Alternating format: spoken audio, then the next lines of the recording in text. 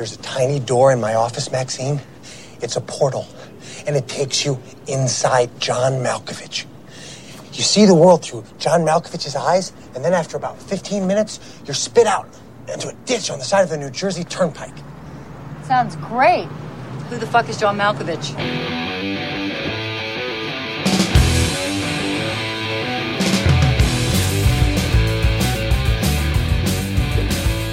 I'm a simple man, dude. I like lollipops in my mouth, butter in my ass.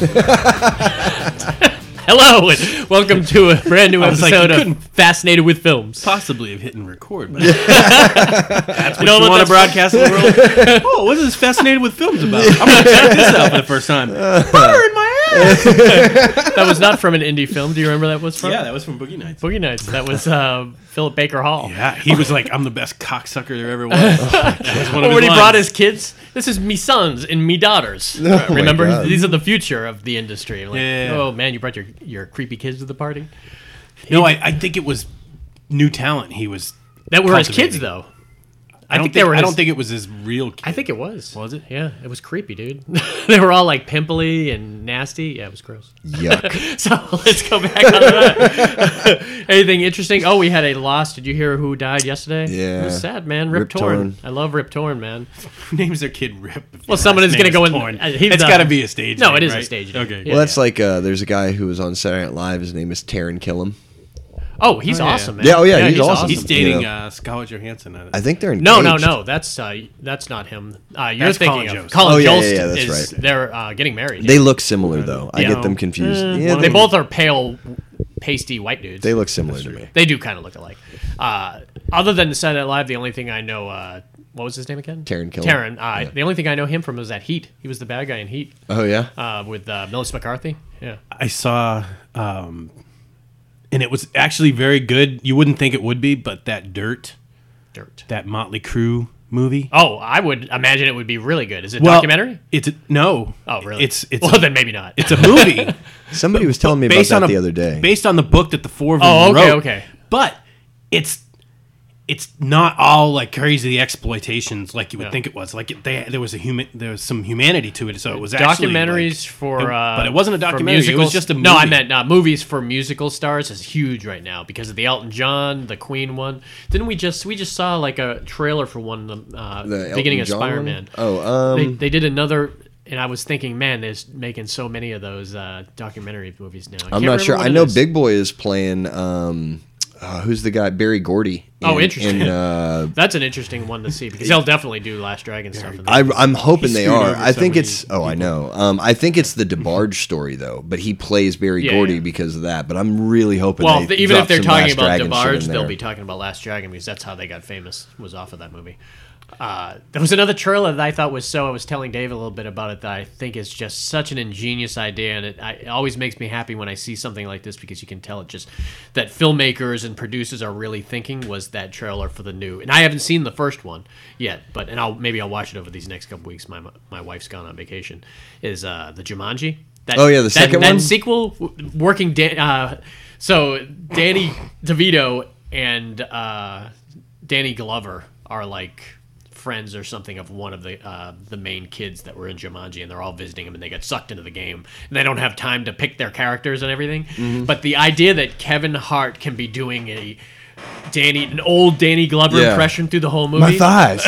Look at my thighs. And the same with The Rock doing an impression of Danny DeVito through the whole movie. And I love that part where he's like, what does smoldering stare mean? And then like he just does that stare. Like, it's so funny, dude. Yeah, no, I'll have to watch the first one because that second one looks The first one was really good, dude. I mean... No, I could tell I was going to like it. It wasn't better than the original, but it was good. Yeah, I have a feeling I'd really like it. I love all those people in it. The concept was kind of cool. I love all those people in it. The redhead from Guardians of the Galaxy is really, really funny in everything she's done. Mm-hmm. I can't remember her name. It's like Kieran something. She's the one who plays the blue girl in Nebula. Yeah. But that looks great too. So, yeah. Anything else happened this week? Nothing exciting?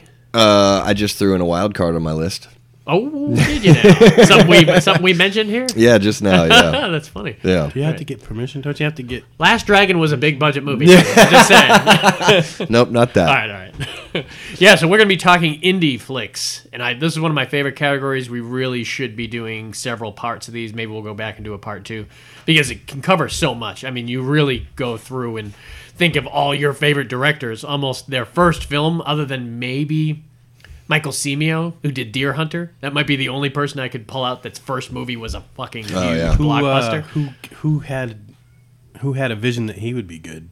I don't know. Someone must have saw something The in him script. before. I think probably wrote the script too. They probably did. I think James Francis Mangold. Ford Coppola, where they stood over his shoulder, is like, direct one bad scene. Yeah. Like an Apocalypse Now. Yeah. They were like, well, and yank him out. And he had built his chops up doing several movies before that. That wasn't his first film. He had gone to film school and everything. Another guy that could probably be on that list, I'd have to pull up his filmography, is James Mangold, who did... He's famous for Walk the Line, and I think he's done a couple of Bond movies now, but his first movie was Copland, and he wrote it, and I remember there was a story... Stallone wrote it. Yeah, well, the story was that the producers had got a hold of the script, and they loved it, and they were, excited. Yeah, so let's make this, and they were like, well, there's one exception. The screenwriter won't sell it to us unless he directs it. And they were like, let him do it. So he got huge, and that was a big movie. I mean, I wonder. There's a lot of directors probably leverage that. Yeah. Like if you like the my script, you're gonna have to let me do it. Yeah. But it's. I mean, that was Rocky. It's scary. Rocky did that. Yeah, I mean, he did that too, but that was also starring in it. That wasn't true. directing. That's Directing it is even scarier, I would think. But I mean, producers using with their leverage. money. Yeah. I guess you always have the producers there to kind of take the slack. Plus, and, I guarantee you, the first AD has directed feature films before. absolutely. It's like so he it's can like jump the guys. in. And it's like, Yeah, what you need to do I'm a on very this scene- qualified first. Yeah. director. It's like the real guys controlling the White House right now. Yeah. It's like guaranteed I'm the Trump. Dick Cheney of, no of shit. directors. Exactly. Oh man. Yeah, you did a fantastic job. But I remember in the 90s, there's always been indie movies. In 70s, 60s, and 70s, you think of all the Corman movies and everything that could easily have been on here. But the 90s were a huge decade for me when movies by Quentin was coming out, and he was pushing the envelope, and then other producers were giving young talent really good kind of opportunities to do some really great stuff. So I don't know what dates you guys got on yours, but I think the 90s are a big one. I don't know on what mine. my dates are, but the advent of the high resolution digital camera, yeah. is You what- didn't need to shoot on film. No. If you don't have to shoot once on film. Once they made it accessible to people to pick up a digital camera Yeah. and go to work. You don't have when to was have Blair setups. Witch? That was early 2000s. Blair Witch was, I think it was 99. 99. Isn't it 99 or 98? I think and it's that was that. that was shot for like $600,000. That wasn't even sounds done like on- a lot of money, but believe me, But that wasn't even. that is an What was indie it? film. 99. 99. Boom. Telling you, 99 was a huge year. 3 of my movies on my list are from 1999. So go And to through know Blair Witch is on there, anything too. under $1 million. Signs is was definitely 1999. Indie movie. Oh, back yeah. then. You know, Signs was 99, and as big budget as that is, that's M. Night Shyamalan's first movie. So Was it? I mean, that was another instance where he just kind of nailed it. But so it's weird with the indie flicks because you can easily think indie comedies. Indie comedies might be the easiest thing to do, especially with the digital cameras now, because there's no setups. You just record, Right. cut it all. I would say digitally. indie horror movies. I would say indie horror because indie comedies you got to find funny people, and that's not. Yeah, but easy. indie horror you need special effects. If you find funny people, But you you don't can- have to pay anymore. But you can the special effects. You can get good at that quick if you just practice. But it gets and you learn expensive, stuff. too. I don't think so. Oh, the more effects you want to do, the true, more expensive it's true, going to be. but if like you a get whole Robin movie- Williams to do your indie flick, then that's all you do. I mean, you don't need anything else. Robin Williams is not going to do your. What? Well, not anymore. Why not, Dave? Because he's dead. I have to be the one to say that. First rip torn, now this. yeah. You're killing us here. So yeah, horror movies for sure. Action. I mean, every genre really has, other than maybe sci-fi. Action's hard. Sci-fi has to be super contained. Yeah. Like Moon. You could do Moon for cheap if you used backgrounds and stuff like that and everything. Maybe. But most of sci-fi I think is going to be a little bit out there. But there's one. It's not on any of our lists, but it's good to mention it. How do you know he there's changed it? No, it's not this. It's the sci-fi horror one that you told me yesterday that you can't even watch again. Oh, What's that?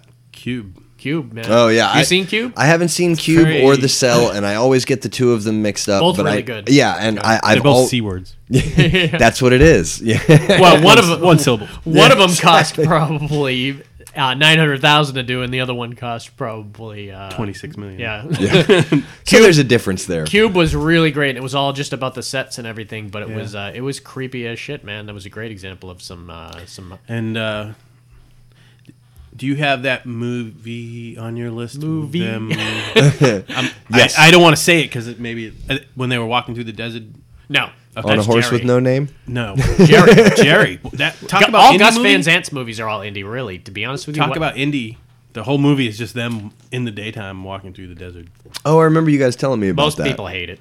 Yeah, Most people don't like Hated it. Yeah, I loved it. I thought it was very ingenious. Just for a couple of the shots that happened later on in the film, it was worth watching and everything. But there was, if you're into that type of director, because you think, when I think indie directors, because some indie directors will start off indie and then get huge. Quentin Tarantino is a good example of that. But there's other indie directors that are always going to be indie. You got Jim Jarmusch. Jim Jarmusch is always going to be indie, whatever he does. Gus Van Sant. Depressing as shit. Yeah, well, no, he wants it simply done. He uses the same actors in a lot of his flicks. What are some of his movies? I'm not familiar. One of them's on my list, but the new one that's in the theater, Dead. What was the zombie movie with Bill Murray? Oh, I Dead can't, to Me or Dead. Yeah, I don't remember the name, but I know what you're talking about. He had Down by Law was always one of my favorite movies that he did. He did with black and white Roberto one. Benigni. That's probably the Roberto Okay. Benigni one when they were three different guys in prison together, and it was them escaping. It was really cool. But let's see what everyone has decided to go here. I'm waiting for Justin to throw a big budget movie at us and then argue that it's indie.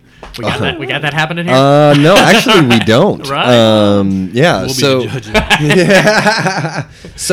I'm I just had to get one approved because I didn't know whether it was what was being It's gonna be considered. like Titanic. Is that not indie? Fuck, maybe I do need to go back to my original list. All right. So this one is more of a more recent movie. It's 2017. This is my wild card with Taron Killam. Nice. This is a movie called Killing Gunther. Killing Gunther. Never heard of it. Never even heard of it. I was wondering what he had been doing. Apparently, he's been killing Gunther. Well, he's going to tell you. Who else is in this movie? Arnold Schwarzenegger. Really? Bobby Moynihan. I love Bobby Moynihan. He's so great. So he must be dragging the SNL kind of lineup for. Yeah, there's a couple more of them. Let me see your go their for it. faces here. So basically, what this movie is about is Taron Killam is a hitman, and he's the second best hitman in the world.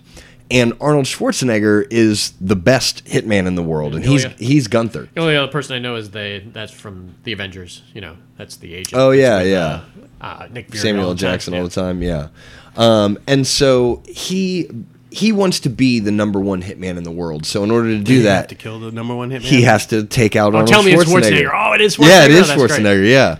All right, I'll watch it. Yeah. It's not a great movie, but it's a lot of fun and it's funny. I'm just saying, don't get your expectations up that it's going to be some wonderful Goddamn, piece Justin. of cinema. 2 hours. I won't have back my life again. I actually bought it. I own it. I'll let you borrow it. It's Can't just get back time. I'm sure it's free right. everywhere. Yeah, right. It's just silly, and so basically, Taron Killam recruits all of these other people, and they're all hitmen, and like they all like specialize, like one in explosive, one in poisons, one in knives, and Bobby Moynihan's another assassin. yeah, That's and crazy. he's so fucking. It's funny how they do that off of kind of like the Barry that's so popular now on HBO with Bill Hader playing a hitman. It's like a comedian playing a hitman that you'd never expect. Oh, to play a wow. hitman. Grosse Pointe You never Blank. heard of Barry? I thought I told you about Barry. don't think Barry's so. fucking great. It's Grosse Pointe Blank. Yeah, it's Grosse Pointe Blank. It's another great example of that. But in Barry, it's Bill Hader, Henry Winkler. You did and, tell me about that. Stephen Root. Stephen Root's is kind of like gets him his jobs and stuff like that. So it's funny. I love it. Yeah, and so just The whole movie's just him trying to kill Stallone. yeah, Or, Schwarzenegger. Yeah, and one by one, they all basically get taken out, or something happens. You know what I mean? And it's a fun It sounds movie. fun. Yeah, How much of Schwarzenegger is actually? How much did they get him for the movie? not much. Not much. Not I much. didn't think so. Because it was that time period. Even right now, When did I he think leave he's- office? Oh, he left. He was doing stuff in Office, though. He did the Expendables when he was in Office. I think. But he was in the Expendables for 14 seconds. I think that's what he's doing in all these movies. I think he's just, other than maybe Maggie. That's what I was going to say. Maggie was the one movie that he actually was in the whole thing that was indie, but these other indie movies he's doing, I think Was that any just good? stepping- Does he actually have... Eric, I haven't seen it yet. I thought Eric it was loves great. Eric loves it. He had acting chops? It was so not an Arnold Schwarzenegger movie. It's He showed some It's like acting The chops? Road with zombies, from what I hear. It's kind of like The Road with zombies. But Eric loves it. He keeps telling me I just need to buy it. So, But yeah, Killing Gunther, man, it's Killing Gunther. it's a lot of fun. nice. I'll definitely look it up. I got a fun one. No, you don't. You lying It's a lion. It's motherfucker. lying. Plague Dogs. It's an indie movie. This guy's gotten bigger since this movie came out. I mean, he already was kind of big when the movie came out, but I think he's gotten bigger, and this is Ryan Gosling. You think yeah. he got bigger? Yeah. Yeah. He's in one of my favorite movies, that Blade Runner. Big Short. sequels, He was in The Big Short, automatically. one of my favorite movies. Yeah, still haven't seen Big it. Short to be in my top 25. Still haven't seen it. So I'll watch it what's- next 14 what's days. this movie? This is called Lars and the Real Girl. Oh, I've heard of this. Love this movie. It's really This fun. is a crazy movie. Yeah, it's great. You could show it to just about anybody too, and I think they would enjoy it because of the kind of small anybody. town Yeah, element. anybody. It's very interesting. There's nothing really. It's PG, right? There's nothing bad Maybe about it. PG-13. Just I don't know. You go ahead. Tell us the Okay, premise. so the premise is Lars is, let's say, he experienced trauma. Yeah. And he's not developmentally disabled, but he's just definitely withdrawn.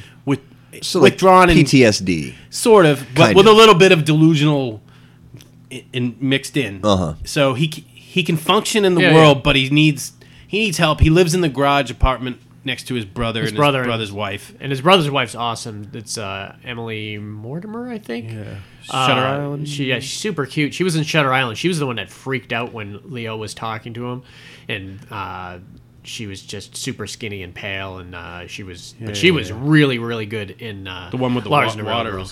the ashes would kept falling. Yeah. Okay. But I loved Lars and the Real Girl, how she was constantly trying whatever she could do to include her brother-in-law. Like, remember, she ran in front of the car. Yeah. Hey, you got to come for dinner. He says, you need to come for dinner. And he felt obligated because she... They're trying to get him out of his shell. Yeah. He's definitely disturbed. Yeah. Something happened to him, and I can't he seems remember content, exactly. but it's one of those, he's not at home. Yeah. He's not at home cutting himself, but he's just not in But with the rest of he the crowd. has like a mannequin, right? Well, that's don't- what kind don't of... jump ahead. oh, Well, well, I'm sorry. Spoiler, dude. I wasn't going to tell that part of the story. You're just gonna leave I out hope the real you girl were, part. because that's the whole movie. So basically, and I don't even remember how It just happens. Like, he gets a delivery and he gets a shows up- delivery, but I don't think he ordered it. Like, No, he ordered it. did he order? Oh, it? yeah, Okay, yeah. it shows up and it's a sex doll, like a realistic. No, it's Yeah. not the. It's a. It's a sex doll. I don't know, man. It doesn't have the mouth. It doesn't have the mouth at all. doesn't- It's like just a real looking doll. We'll call it halfway between mannequin. and sex This movie would have been a lot creepier if it was a sex doll. Probably. It wasn't really a sex doll. So basically, he thinks. But remember, when he got it, Yeah. he got it, Yeah, and yeah. then he showed up to dinner at the brother Yeah. and the sister-in-law's house. It says, I brought somebody to dinner, and they were like they were super like- excited, like, oh my god, tell me met everything somebody? about it. Yeah, and so when he shows up, so basically, what I didn't say is he thinks the doll is alive. In his mind, it is. Kind of looks like a sex doll to me. I don't know, dude. Well, I remember It's a piss poor sex Well, it doll showed up- if you don't have the ball. Let me just tell you. It showed up in the trashy clothing. Remember, they had to go and Yeah. get her different clothing. Yeah. And so basically, he shows up to dinner, like you said, and they're like, "What the fuck?" Like to each other. They're like, he's saying, "Oh, I met her here, and she's from here, and she's a nurse's assistant," and like And they kind of go along with it because like, they don't okay. want to kind of send him overboard, but you could tell that they're like running in the other room talking to each other as they're and getting then they coffee, go like, what well the they fuck? go run into his Patricia Clarkson. his psychologist Yeah. and says, "You gotta help us." Patricia Clarkson's and really she's good like, in "Well, this, maybe this is good for him." Like, you know what I mean? Because it got him into his brother's house, which he hadn't been doing in a while. Yeah. So basically, the whole movie is Well- more and more people start. Well, they have like a meeting, the town meeting, to explain to the town That's what's right, going that's right, on. that's right. Oh, And wow. they all go along with it. They Yeah. were like, we need to, in order to It's help almost him- like Funny That's pretty Farm. cool, It's though. almost I like mean- Funny Farm It's where like- they got or the everybody to Gilmore act. or the Gilmore Girls, where it's like that very there's so many like character actors in this town. One person says, "Hey, come over, let me give her a haircut and everything," and they're doing her hair, let me do her nails and everything. But he ends up meeting this one girl that he ends up starting to fall in love with. So at one point, it's almost like I need to break up with the doll to go out with her. And they have like a fake fight or something. It's strange, man, and it goes great. But it's fun through the whole thing. It's not really a sad movie. It's more of a fun kind of movie like that. It's very interesting and unique for sure. And that was probably my key thing with all these indie movies. The best part about indie movies are the uniqueness. Big budget movies are not going to go along with this fucking script. You know, they're like, throw in a few $100,000 and see what you can get. Did you ever see Her? I haven't. That was nominated for I haven't Oscars. either. I Is just that the one where it's like an Alexa style device? Yeah, Scarlett Johansson does the Joaquin voice. Phoenix And Joaquin is in Phoenix. it, right? It's just basically the I just Joaquin wonder if Phoenix they're show. similar. Would you fall in love with Scarlett Johansson's voice? I mean, the voice, no. Just the voice. No. No. She does have a nice voice, but Oh, I yeah. don't know. Maybe the sex doll. If she had Scarlett Johansson's voice. If it had a mouth. Fucking A. I'm sending that shit back. Excuse me. I just got my sex doll in the mail and her mouth is sewn shut. What the fuck? Oh my god. How did we get here? Photos? This is not my beautiful house. Oh, we've gone off the days rails. go by. All right, Dave, bring us up. That was can't- That was mine. Yeah. Oh shit, that was you. Oh shit, I can't bring you up. Sorry. This one, I love this movie. Me and Dave watched it last week. It's very. Speaking of unique, it's very unique, but it's also written by a very unique writer who's been doing novels forever, and people have know his work, and that's the great Chuck Palahniuk, who wrote Fight Club. Oh, nice. And he's written several books. Several of them I can't wait till they become movies. There's one called Beautiful Monsters, which is insane about this,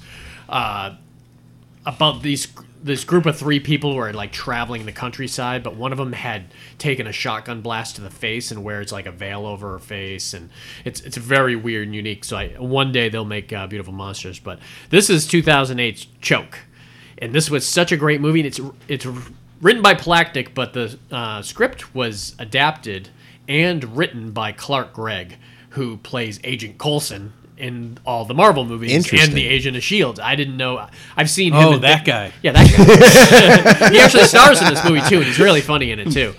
And He was good. Yeah, he was really good. And so I don't know how the hell he got the I didn't even know he was a director. So someone gave him a big Palahniuk script to do, and it was great. And what makes this movie great for me is what makes this guy's movies always great for me is Sam Rockwell's in it. Sam Rockwell will make any movie better, especially when it's... That's actually on his business card. Yeah, it's true. If I was his agent, that's how I would sell him to his clients. Sam Rockwell. Statistically, He'll make any movie better. statistically, I will make your movie better. You need to trademark Have you seen that Green shit Mile? right now. It's like, have you seen Green Mile? That's because of me. So what's happening in this movie is you've got several great actors. You got Kelly MacDonald, who we'll talk a little bit more of her next week in the character actors pod. I'll tease you with that. She was great in Train Spotting, and what was that movie that you like? Kelly MacDonald and the Coen No Country Brothers. for Old No Men. Country for Old Men. So she's in this. What's in you the know who was- satchel?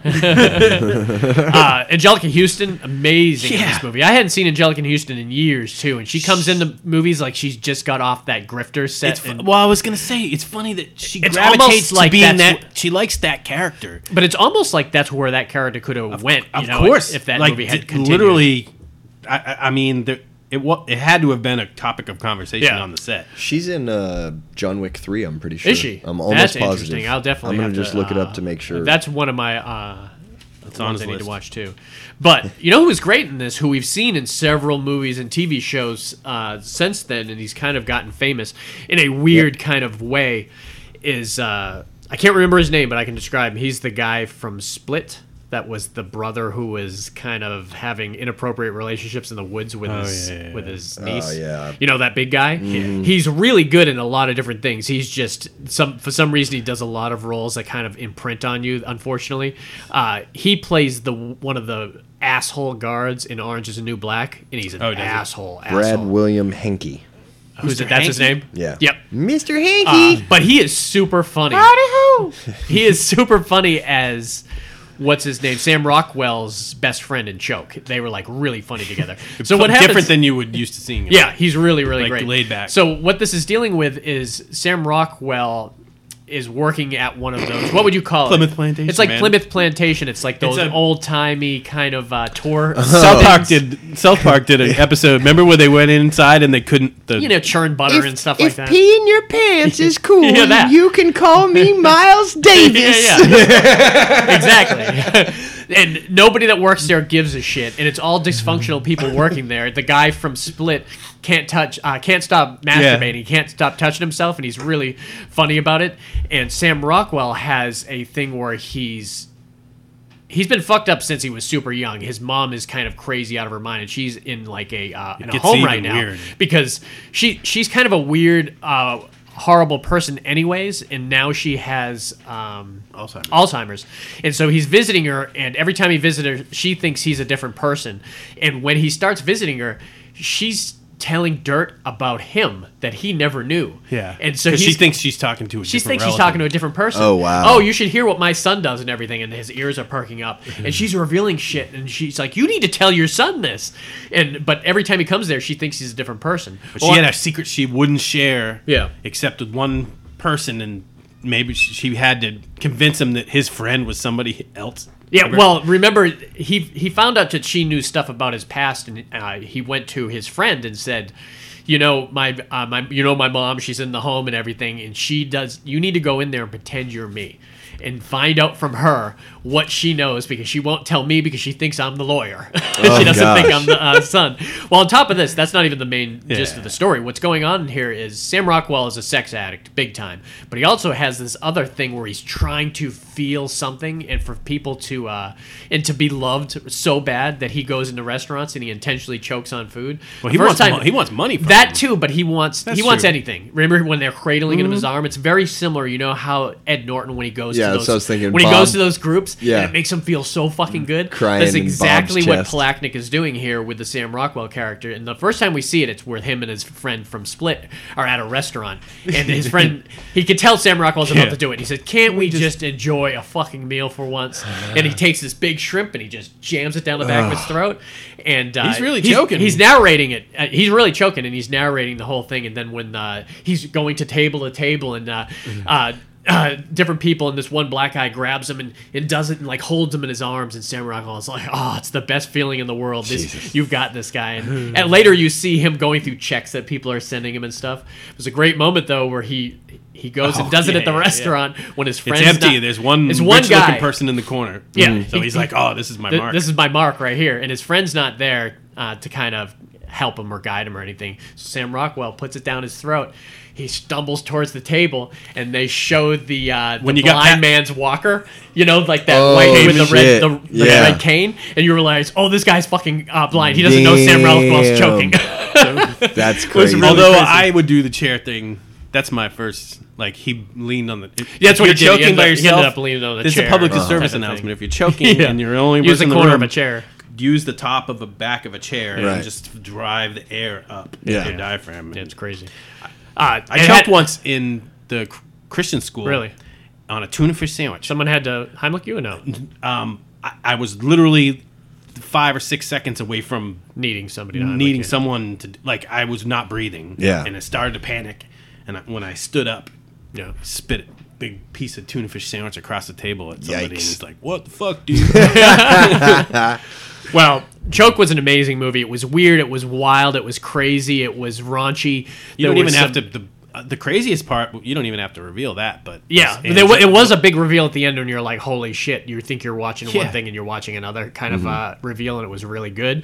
But there was just, he had this weird interaction with everyone that came around him. Remember the old people at the hospital, and one woman that kept coming up to him. Everyone mistook touched my hoo-hoo. Yeah, you touched my hoo-hoo. Everyone's mistaking him from somebody else, and a lot of times he'll go along with it.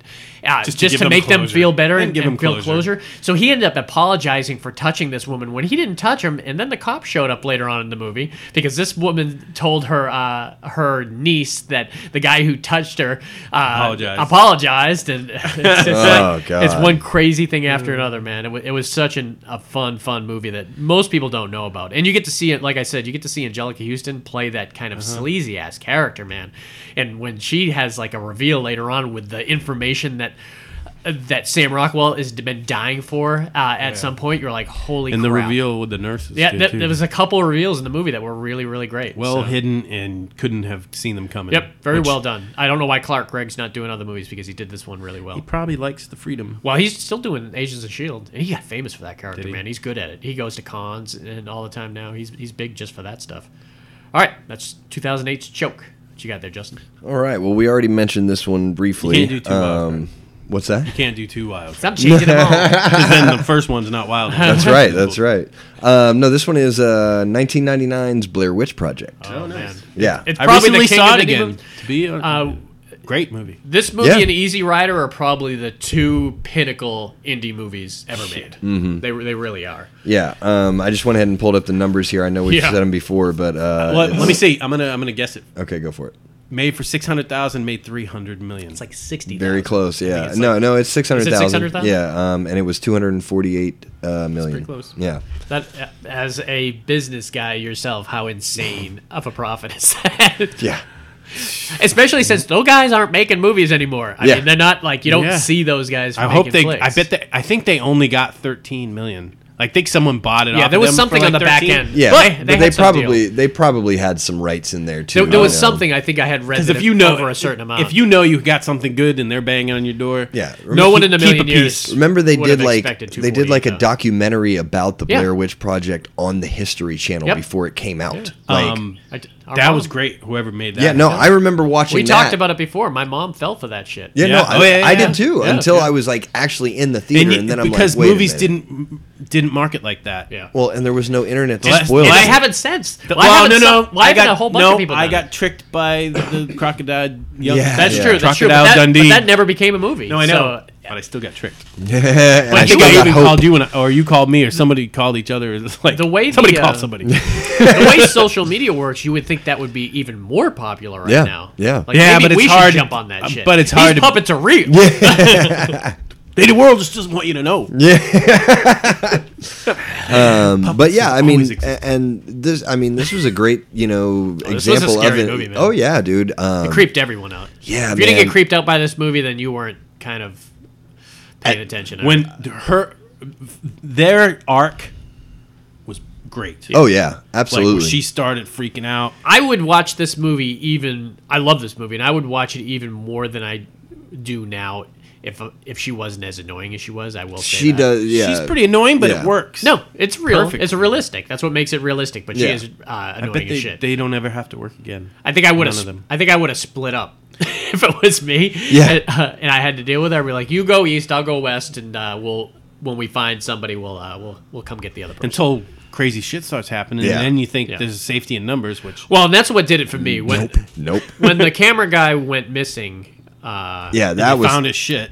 and Well, they found when- his teeth, and they found- when he and was you heard his screaming when he at was night. screaming oh, like somebody man, who had that no right teeth. there. Yeah. Oh, dude. That's where it got me. And Yeah. I remember doing the route that night and having to go by the woods, man. And it was just creepy, just Mm-hmm. Yeah. going by the woods, man. And this Yeah. was 99. This is something that shouldn't creep adults out as much Yeah. as it did, but it was simple enough that it. A lot of creepy things happen. in the That woods. ending, Yeah, no the shit. ending was not as creepy to me than the other parts of it. But I Yeah. know certain people that thing with the kid in the corner just put them over. Mm-hmm. See, man. and you know what's funny is I was so let down by that. Really? I love A the lot of people entire loved it, movie. man. I love the entire movie up to that last 2 seconds. Really, I you love the know? last 2 seconds. I thought it was I'm- great. I And, like and, it. and I I'm didn't think it okay- was creepy. I thought it was great. Well, that and they I'm did okay that. with it. Like the movie was good enough that I'm like, I wish that there would have just been something You else wanted to it. more What closure. didn't you like? Yeah, that's what it is. I wanted more. You wanted to closure. see something? Yeah, I You wanted wanted to see somebody. I wanted He to wanted to see see the what the witch, fuck has you been know? in the Yeah. goddamn woods for the last What hour. That's not what's scary though. It's what you don't see. Yeah, Exactly. so Yeah, we'll no, see in the and woods, they yeah. did a fantastic job Yeah. at that movie, and and it just came out of left field. It was just all of a sudden like, oh my god, have you heard about this? Word of mouth. Da-da-da-da. It's probably the You best know? example of a word of mouth Yeah. movie where everyone saw it. It wasn't if you hadn't seen it. But I've said it before. It came out like the same week or the week after Signs. Not Signs.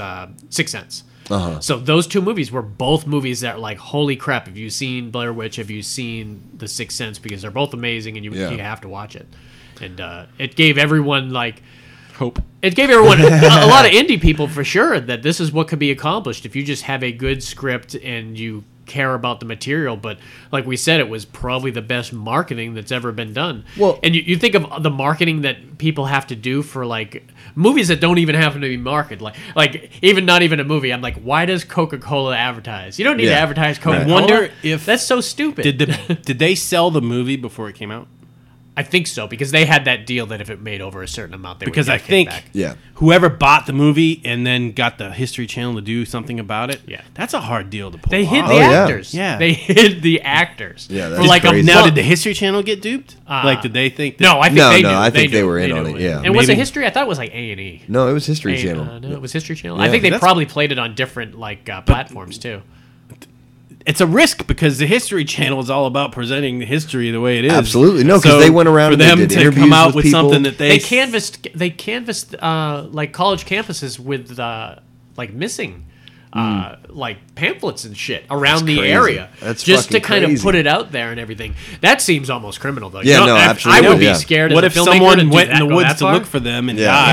Yeah, Yeah. that's luckily that didn't happen, but Well, and please, I'm sure that I'm incorrect about this, but I think this was like the first time that anybody really used a handheld to actually make a movie. Like like a, No. there has been many handhelds for From sure. from the time cameras were existing. Yeah, they've yeah. probably Well, been I handheld. mean- There's many in the 30s. but I and mean the 40s like I could one, pull out. 30s and 40s. No, I mean you every know. decade has their handheld directors and people that do that type of stuff. I mean, it got popular around that time. I think it got even more popular when Cloverfield. This was came out. Yeah. And the good thing about this movie is they got to, because they were using different styles of cameras.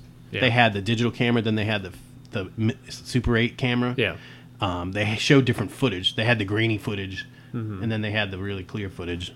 Yeah, it was great. It was The audio was really good for a yeah. indie movie. I mean, 3 Yeah. actors through the whole thing. 3 and it actors was- and in one location it's that's another looks movie like that my- I mean, literally, they could have filmed it within like 200, square yards. Like, yeah, like you said, horror movies are great for that. I think of another great indie movie that I could easily put on my list is Open Water. You know, I mean, 80% of that movie, other than the scuba diving group that went out with them initially, you've seen Open Water. I might have. One of the guys from that's where they get left? Yeah, one of the guys from Super Troopers. It was in that. Oh, really? The guy with the mustache that gets shot in the crotch. I know they all get. They all got. Oh, the one with the stashes. mustache. Yeah. Yeah, but it's the one from The one that the one they from had Tacoma sex with the FD. girl from Tacoma the other. FD. Yeah. Have you seen it yet? No, because series. It's Hulu amazing, dude. Hulu hasn't picked it up yet. We watched every episode and it's amazing. And it Yeah. got What is it? signed They on got for renewed, yeah, yeah. for a second season. Tacoma FD. yeah. it's like Super Troopers if they were firefighters. Yeah, It's really funny. Farva and It's just Farva and Steve. The Steve guy is the guy from Open Water. Yeah. Steve Levine or Steve. You something boys like like Mexico?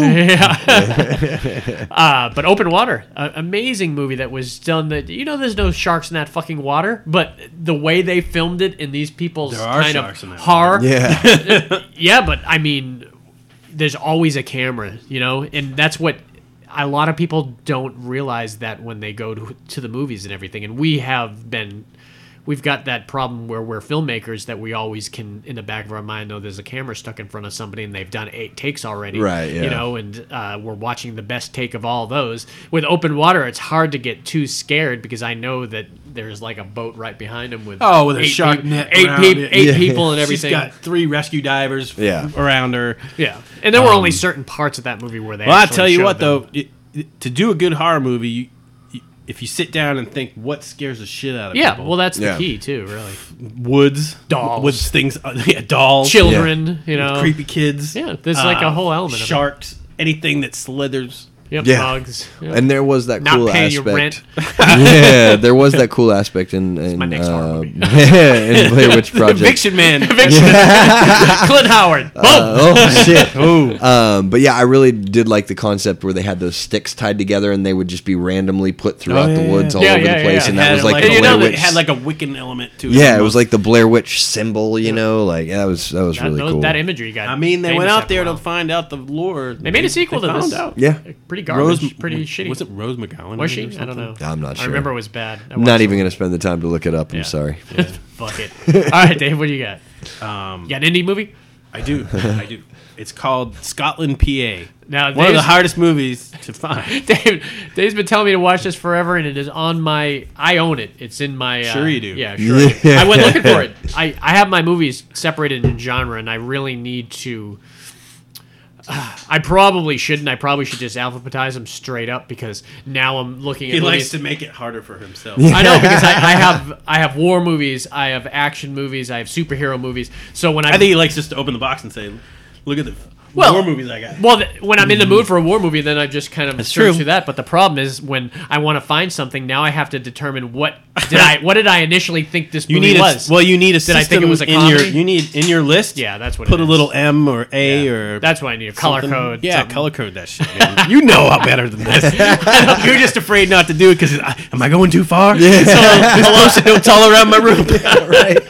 Paul, what are you doing? I've got to call back up. Paul's rocking in the corner when they come over. Like, you, Howard Hughes. Hot water burn, baby. Hot water burn, baby. Get the blueprints. I want the blueprints. So, big long story short, I own this movie, but I could not find it yesterday when we came to watch it. Everybody's like, what the fuck are they talking So we about? watched Bad Times at the El Royale. Oh man. Oh yeah, I really man. want That's to an see indie that.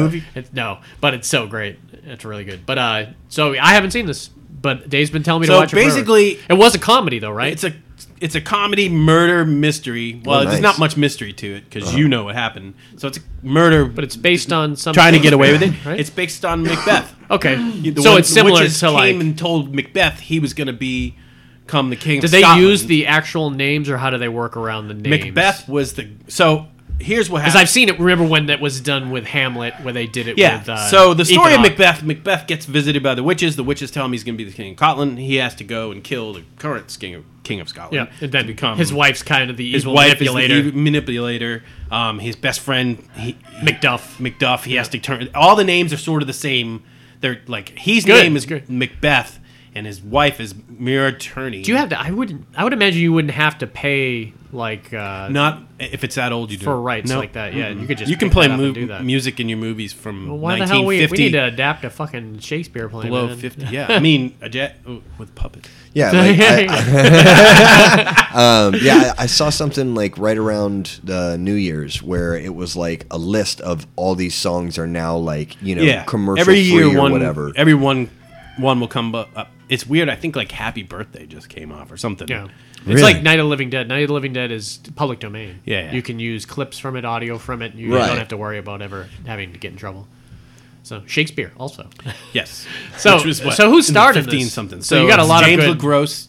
I love James LaGrosse It's, from such great movies as Phantasm 2. Yes. He was in Zodiac. He was in one of my favorite- Drugstore Cowboy. He was was- awesome in yeah, he Drugstore was great Cowboy. in Drugstore He was. I was telling Dave earlier. He was gonna be He was gonna be Hicks. Yeah. Hicks. Hicks. in Aliens. He, unfortunately, Behan replaced him, right? I don't know if it was that he was.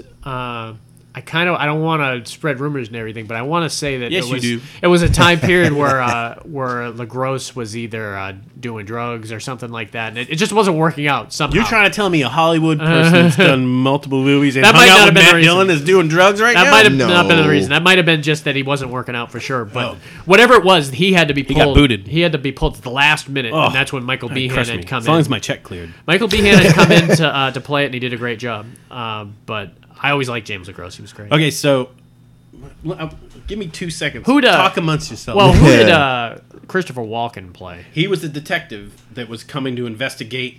So, to continue the story, I need to tell you who owns the hamburger shop, and I want to get his name. Hamburger. We'll just do that for 2 minutes. James Rebhorn. James Rehorn. Yeah, that guy from Homeland. Yes, he And plays. the game and Meet the Parents. So he nice shot, owns- Walker. he owns this hamburger restaurant, and Mia Turney and James LaGrosse are married. They work for him. One of them's an assistant manager. The other one works the register. Mira Turney is the wife. Is the wife of James LaGrosse. She plays Lady Macbeth in Yes. this movie? That's interesting. So basically, the witches visit James LaGrosse when he's drunk. Who the witches are Andy Dick and geez, I should have kept the cast name up here. You'll probably know. Be that- like Justin, man. He's got his cast. but they're list. not witches. They're hippies. They're pot smoking hippies instead of witches. Yeah. Oh, I forgot to tell you one of the greatest parts of this whole movie. 85% of the entire soundtrack is Bad Company, Really? Oh, wow. Well, that's interesting. and it works. For some weird fucking reason. I have no idea. It works. So the hippies, I just wanted to let you know who they are. Andy Dick, Amy Smart, and Timothy Levitch. I don't know if you know him. That I don't know. His name Amy is Smart, it's I getting know. really squeaky. But anyways, they visit him and they say they tell him to invent the drive-through. Like nobody had invented the drive-through. This is a period piece in the 70s, right? When Bad Company apparently was coming out. Everybody's got That's Trans fucking Ams. great. This is the classic. It's a period piece from the 70s. Yeah. This is what makes indie movies great, man. So he goes to he's been given this guy advice, the owner, and he like, you need to take French fries out in a fry truck and give them away so people will get hooked on them and come back and buy your fries. He's giving him all these good ideas, and basically the owner's just taking them and using them for himself. So James LeGros gets angry, hits him with a frying pan. They think he's dead. They tie him up, and then they take him to the restaurant to open the safe. They don't know whether they're going to kill him or not, and they accidentally kill him by accident because he turns around and knocks him into the fryolator head first. Ooh. I think that's a warning right on the But so it kind of follows Macbeth. They frame the son, the oldest son. They buy the restaurant off of him cheap, so now they own the restaurant. They implement all the things that they had talked about. But Banco, his friend, which is played by that guy you said was on Homeland. for Life, Grounded for Life. Oh, Kevin Corrigan, man. He's got these big Coke glasses, and he's kind of simple. He's like, he's so come great, man. He's like, how come you didn't tell me about the drive-through? He's like, oh, I must have forgot. He's like, you never forget. You always tell me every idea you have. So I love he's Kevin like, Corrigan, oh, man. shit. He knows what's happened. Because him and his wife were trying to... But they're living it up at the same time. Yeah. They're buying like a bunch of fashion clothes and Trans Ams. And A lot of people know Kevin Corrigan from Goodfellas. He was the that's he was right, the brother right. in the wheelchair. That's right. So, what's his name? The most famous person in this movie. Walken. Chris Walken. How much in the movie was he He's in? a bunch. How much? He shows up as a detective. Does he play weird? He plays weird. He's vegetarian. He's always giving shit for Not eating meat. what they're doing, the fryolators and everything they're making. And it just goes. The guilt happens, and is eating it. LaGrosse.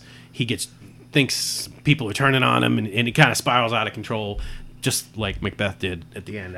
I need to find this movie, man. It's It sounds it's pretty in my good. collection. I need to go through. So I literally have to go through every so one. much now. fun. It sounds really so good. much fun. What's it And called the again? Scotland, PA. Scotland, PA. Yeah. It's a real town in Pennsylvania. And the movie was actually filmed in Nova Scotia. Very indie, though, for sure. Very. All right, this next movie here, and we were talking Jim Jarmusch earlier. He's the one who's got the zombie movie that's out right now with Bill Murray. Is it Jarmusch? I think it's Jim Jarmusch. Okay. Yeah. I mean, you can call him Jarmusch if you'd like. Sounds Norwegian. Sure. Yeah, I think it's Jarmusch, though. And he's been doing indie flicks for a long time. He did that Coffee and Cigarettes movie is another one that's where right. where it's literally Is that just people like Courtney having Love was these. in that? Everyone was in it. It was so many people. If it's got the word cigarettes in it, Courtney Love was in it. No, you're thinking I'm 200 thinking cigarettes. No, she wouldn't have been in this one. He always uses like Roberto Benigni. Tom Waits is in like every one of his movies at some point somewhere, it seems like. Well, this one was 1999's Ghost Dog, Way of the Samurai. And this is the movie that Justin doesn't realize he's going to love until he finally sees it, because it's really great, because you've got a fusion here, and Jim Jarmusch, who's this weird kind of director anyways, was able to fuse kind of a hip-hop samurai assassin movie all into one thing. The music is all done. Haven't you seen this movie? I don't know. The music is completely done by RZA. He comes on. He does a scene in the You movie heard him too. before, Justin? Who? Yeah. Wu-Tang Clan's RZA, and I love RZA's music. I love a lot of the Wu-Tang stuff. The members that went off. Well, the members that went off to do. Damn, I can't think of their name now. The 1-800 Suicide. The Gravediggers. Gravediggers. They were awesome, man. Well, what the movie is it follows this master kind of assassin who works for the Italian mob, and he's very strange. He kind of has this code that he lives by, and it's played brilliantly by Forrest Whitaker. You would not even believe that Forrest Whitaker would come in and play this role. And what he does is he lives on the top of a building where there's nothing but carrier pigeons, and he does his work old school style. Carrier pigeons deliver him messages of who to kill, and he does it, and they pay him his money, and everything's great. and then something happens where this mob hit has to go down, and they put Forrest Whitaker in charge of the whole thing. And they set his ass up, right? Well, no, they're killing. Someone is sleeping with like the head mobster's like daughter, and they realize that, well, we're gonna have to kill this guy off. So they hire Forrest Whitaker, and Forrest Whitaker. All the Italian guys in this are very strange. They only watch cartoons. The whole movie is nothing but the mobsters watching cartoons, and Really? they're one of them is obsessed with. He doesn't look like he's obsessed with rap music, but there's several moments in the movie where he busts out like stanzas of different lyrics and everything. You were like, what the hell? This guy must really like rap music. Yeah, this sounds good. It's very, very clever. You get to see a lot of it is seeing Forrest Whitaker kind of do his thing. You know, all that great assassin stuff where he breaks into cars and he's playing different noises to deactivate the systems and stuff.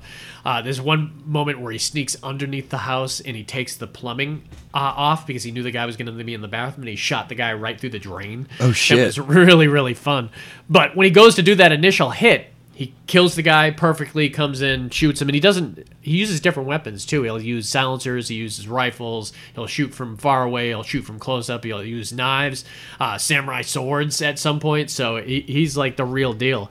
And you kind of go into, well, anyways, so he kills the guy that's sleeping with the daughter, not realizing the daughter's on the couch, like right next to him. Oh, wow. Smart enough not to kill her, Yeah. because if he killed her, he would have been dead already, but they want to talk to him, they want him in and everything, and the guy who recruits him, they go into the backstory of the guy who recruits him, and the head he's not the head mobster, he's one of the kind of major lieutenants, was actually driving down the road and sees Forrest Whitaker, a little bit younger, probably 10, 15 years, getting his ass kicked on the side of the road. And this guy comes over and he says, "What are you doing?" And he says, "Mind your own business." The guy pulls a gun on the mobster. The mobster just raises his gun and shoots him in the head. Oh, wow. And Forrest Whitaker's like that kind of like Ronin style. My life is yours now for this. So he becomes an assassin basically to pay this guy back. Yeah. So they have a good rapport on this whole thing, and at some point the mobster's like, well, we want to put a hit out on him. And this guy's like, you don't want to do this, man. He says, this guy's done work for us. This guy will continue to do work for us. He's one of the best assassins there ever. Not to mention the fact that you'll never be able to kill him. Right. It goes into this long string of events where Forgot to talk about one of the yeah, coolest elements of the whole movie. What's that? His friend. Oh, his friend. Yeah. So you get to see him in his everyday element of what he's doing. You know, everyone in town. It's really great when he's walking in town and you see the gangs on the side of the road who are all like giving him props. There's one group that just makes up raps about him every time he walks by and everything, wow. just to show their respect for him. So you could tell he got mad quirky props. movie. They know him as Ghost Dog, and they're like, "Ghost Dog," and they're just talk to him as he walks by. Hell yeah. But he hangs out in the park. And remember, he meets that little girl. Yeah, He meets a little that's girl, right. and they're having ice cream together. And he talks to him, and he's like, "You want to meet my best friend?" And he says, and she's kind of weary about going over to him. and I would everything. too. You want to meet my best friend who owns an ice cream truck? Yeah, he's over there. Oh, God. And He doesn't speak. He doesn't speak any English whatsoever. He only speaks French. And they have these great conversations with each other. And I think I had mentioned it before when I was talking to you guys about they have these great things like Ghost Dog's like, well, I got to go. I got to do some stuff before it gets dark out. And gotta go kill and the guy 12 people. the guy in French is like, oh, you probably have to go before it gets dark out. So they have like 8 or 9 conversations where they're actually thinking the same thing in their own language. They play chess together because you don't have to speak the language Right. to play chess. Yeah. And he brings the girl over, and he's like, this guy's your best friend? He's like, yeah, he's my best friend. He's like, he doesn't even speak your language. He says, we don't need anything to speak a language. We get what we know. Yeah. And everything. And there's some great moments with him later in the movie and everything. But it's all about that kind of similar to kind of how our movie Silent Dove was. You know, when we made a movie about an assassin who worked for the mob that got targeted by the own people that they worked for them and everything. Did ours come out first? I know, no, it's weird. I wonder. No, ours come out after this. I'm don't remember it being a direct influence, but now it may be subconsciously. I was. don't ever remember thinking about it. Yeah, Forrest Whitaker was amazing in this movie. It was really great, and there were different chapters throughout the whole movie that he narrated. Like words would come up on the screen, and it's part of like the samurai code and everything. So he's almost alluding to what we're about to see. Like a real samurai will not give up; they will only push further, or something like that. And then they show in the next scene him doing exactly what he was talking about. It was phenomenal, man. It was definitely one of Jim Jarmusch's best movies, and one of the ones I'll recommend, because a lot of his movies, like Down by Law, is amazing, but it's super slow, and I could see a lot of people not being into it. That's why I was super excited when that zombie movie came out. I was like, holy shit, Jim Jarmusch is doing a zombie movie, and it stars Adam Driver and fucking Bill Murray. It looks really fun, It too. looks really good, and it didn't come to the theater here for the first 2 weeks it was out, but then it did finally come. Oh, really? And I don't know, it might be too late by now. It probably is gone because it's such an indie films. That's the thing about these indie movies, man. I remember when Requiem for a Dream came out, and I heard, oh my god, this movie's fucked up. You got to go see it. I ended up seeing it 3 times in the theater because I was taking other people to see it. But then after 3 weeks, that shit's gone like a fart in the wind, dude. Yeah. I mean, those indie films will stay for a little bit, and then they'll find a new life on Redbox or old school DVDs. All right, Justin, what you got? All right. So this is one I know y'all aren't familiar with. Really interesting movie. 2011's The Divide. Yeah, I never heard of it. So it's got Michael Behan in it. Michael Behan, 2011 too. I don't remember the last thing he had done before that too. And I'm excited to see Jade. Maybe no, that was a lot. Courtney B. Vance is in it. I love Courtney B. Vance. He played Johnny Cochran in that. He was awesome. Oh, really? That OJ show, yeah. Awesome. Rosanna Arquette. Rosanna Arquette, love Yeah. her. And Milo Ventimiglia. Yeah. Where is He's it? arguably right he's there. arguably the most famous person on that Fez? list now. No, No. that's it's the guy from This Is Us, and he's in a lot of famous stuff. So Played Rocky Balboa's son. So what this is about is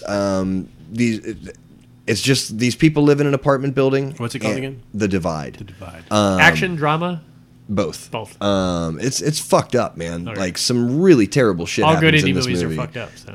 I'm telling you, this is right up your Yeah. alley. So a nuclear blast happens, and people are trying to, 'cause you can see it off in the distance, so it's people are trying their best to do whatever they can to survive in this one particular building. Yeah. And maybe 10 people It's all one location. All takes place in the building. all takes place in a basement. In the basement It's of the interesting. building. Me and Dave were just coming up with a concept for a future pod about single location films. So, Ooh. So move on. All right. So mine. So now they're able to get in, and Michael Behan, I guess, is he's like the building maintenance supervisor or whatever, but he kind of lives down in this basement as well. he must look badass now, man, because he was kind of like built back in the day. He's rugged in this one, Yeah. You being nice? Tell us. Yeah, Was he you a know. fat ass? Oh no, I mean he was in shape for sure. He's just a little rugged, aged. Yeah. And so this is just basically about these people and them surviving and what they're gonna do. And he, I think, is like ex-military or something, so he knows like what to do when a Is military. he the main star of the movie? He's kind of in charge of things when everything gets Goes to started. shit? Yeah, Like, but this guy knows shit. We gotta. right, Or and he's a natural leader. well, kinda and deal. he's also like kind of prepared for this, you know. See, Doomsday Prepper. like John Goodman prepared for Cloverfield Lane. No, not really. because But he had the acid ready to go. yeah, no. More like his secret is that like he has a secret stash of food. Oh, gotcha. And they start running out of food and water. He gets the electricity turned on, which to me is kind of like there was just a nuclear blast. I understand you need this for the movie, but like it wasn't as simple as just fixing a couple of fuses and flipping a switch, and now we have That's what electricity. they did. It wasn't generators or. No, he fixes the electricity. Oh, Like so, it's a Yeah, little there's you know, no power station anymore. It's and that's or you know, infrastructure. and so that's you would kind think of one power line is going to fall during a nuclear right. So explosion. you have to kind of be I like, least want, one. I want to do this movie. I just don't want to do it in the dark. yeah, I just don't want to do it without power. Why don't you just use a generator? Good thing we bought that 5 million watt generator the last 5 years. Yeah, Boom. right. One line.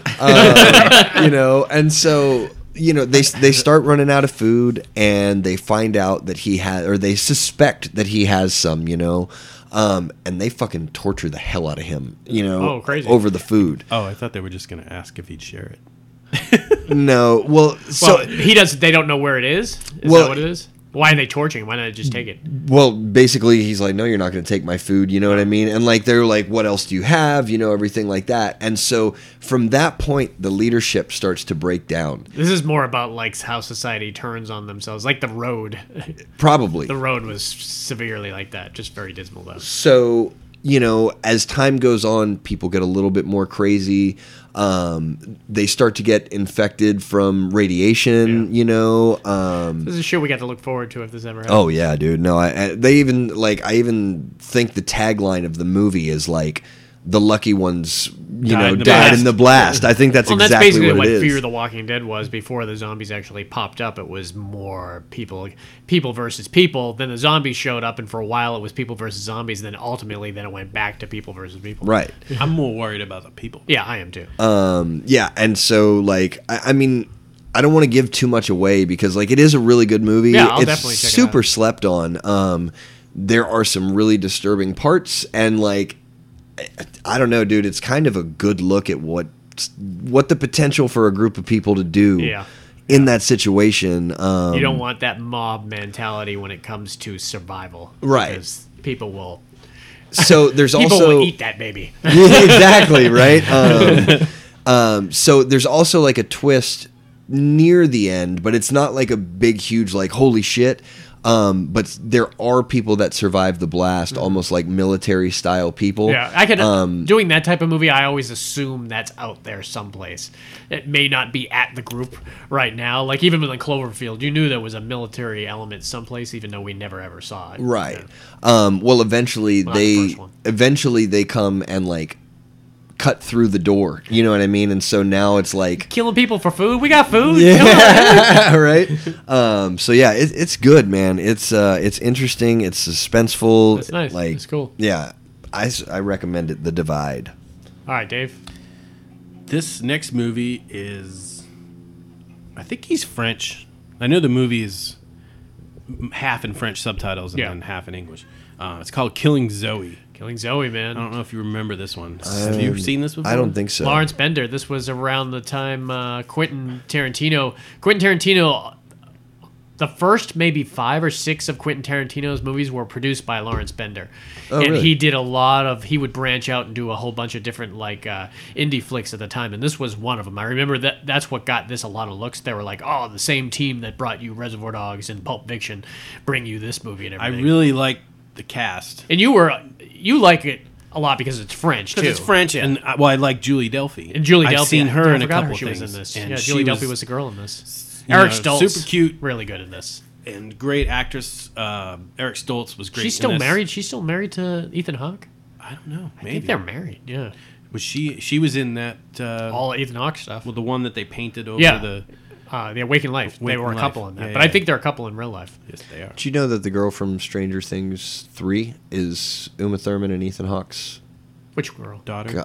daughter? Yeah. Which? The one that works at the ice cream stand with. Oh, really? Yeah. Huh. I just heard that she was in something else too. What It's the hell crazy was it? though. I didn't realize it was her, and then I realized it was her, and now all I can hear is Uma Thurman when she talks. Huh. It's really crazy. It was a great series. Oh, no, Finished she was- it? oh, yeah, dude, It was she really was good. great. You gotta Season watch 2 it. yet. Yeah. Oh, man. Season 2. I wish I could go back and watch season 2 again without knowing the stuff I know. It's so great. It was really good. I love. They need to invent a device. I love David you can Harbour Forget in the movie so that you can go back Oh, and watch it that's the first interesting. time. There you go. That'd be a good movie. Eternal Oh! Sunshine of the It'd be- Spotless Mind. It could Yeah, be a right, good movie exactly. about It's basically it. inventing the device. Yeah. It's Eternal Sunshine, but instead of relationships, you just get rid of the movie. All right, so yeah, because this was a It's a heist bank- movie, it's a right? bank robbery. Heist. Basically- very indie, very rough. And rugged. Eric Stoltz lived in France 10 years earlier, had one of his best friends there. He's the only one that doesn't speak French, so He doesn't speak French, but his friend speaks English. his friend's a wild man in He's this movie. super wild I'm not. man. He's like Begbie and Train Spotting. You just don't know what he's gonna do. He's So basically, he calls him up and says, "Listen, I need your help. We're gonna rob a bank." Eric Stoltz gets on a plane. Eric Stoltz comes over, gets in a cab. hope he didn't say that on the phone. Probably not. But he gets in the cab, remember, and that's how he meets Julie Delpy, because the guy's like, if you want a girl, Yeah. you want a prostitute, I can get you one. That night before they partied. Right. They But this partied was- like they but- weren't gonna make it through the bank. Yeah. So Julie Delpy shows up at Eric Stoltz's hotel room. They have sex. She goes away, and you forget about her. Yeah. Then he meets up with his friend, and they go. That they bar, do every that drug. bar scene. Yeah, They do every drug. They were shooting heroin. They were popping pills. They were. The French prostitute. The one scene I remember is the Oh. French prostitute talking to Eric Stoltz, saying, "I'll do whatever you want. I will shit on your chest. And, You can treat me like a dog. You can treat me like a dog." And Eric Stoltz is like, "Wait, you want to shit on my chest?" I don't think he understood her. What- Because his friend Well, came over. yeah, and- his friend had to and he's like, interpreter. What year did this come out? I have no idea. I don't have that. I would on like my to say it's list this week. around. I bet it's 98, 97, 98. Let me The check. reason I ask is because Biggie Smalls did a skit on Ready to Die, and he's telling a story 93. about. Okay, yeah. So he probably took this from it. He's telling a story about a girl that wants him to shit on her chest. So he probably I think got that's that. a thing, though, too. I'm sure As it gross as probably it is, but I saw Team America. That unedited version of that was just my fucking so God. disgusting. fuck yeah. No, I Fuck yeah. can't finish the thought. Anyways, there's a bank robbery, and that's it. It was great. It was fun. A lot of it was in the bank. Yeah, you a lot know. of it was Wild West style. Basically, They were trying to the go plan through was a good wall, though, right? because it was a French holiday, so all the banks were closed except one. Mm-hmm. They knew if they just got inside and locked the door, and people showed up, and the bank doors were locked, Nobody would say would anything. suspect that. Yeah. Hey, It's a this good one was idea. supposed to be open. Yeah. But they're out doing drugs, and then he finally turns to his friend. He's like, "How do you want to do this?" Because Eric Stoltz was there to break into. When are we gonna do this, Yeah, too? It he's was like, like- in the He morning. thought it was like he thought it was weeks away. He's like, I don't know No. the safe or anything. He's like, don't worry, live Well- life, and he gives him more drugs. Oh my God. They're Take some driving speed, around. let's Remember, go. they were driving around and they showed all the trailing. They Yeah. were like racing each They other. were wearing like and- there was some crazy angles in it too because they wore creepy masks. Oh, in the bank? Very creepy yeah, masks. they in did the a lot bank. of Dutch angles. The filmmaker was good. A lot of handheld stuff. Yeah. Tons of gunplay. But when they show up to the bank, Julie Delpy's a teller. the person that he had sex He with. had sex with as a prostitute the night before. Yeah. Oh fuck. So he likes her. Yeah. He wants to make sure because Ron Jeremy does a cameo. He's like one of the bank managers. He or was something? bank manager. He kicks in the door. I think he shotguns him right away. Yeah, I think yeah. he's in it for like 14 seconds. That's great. Death scene.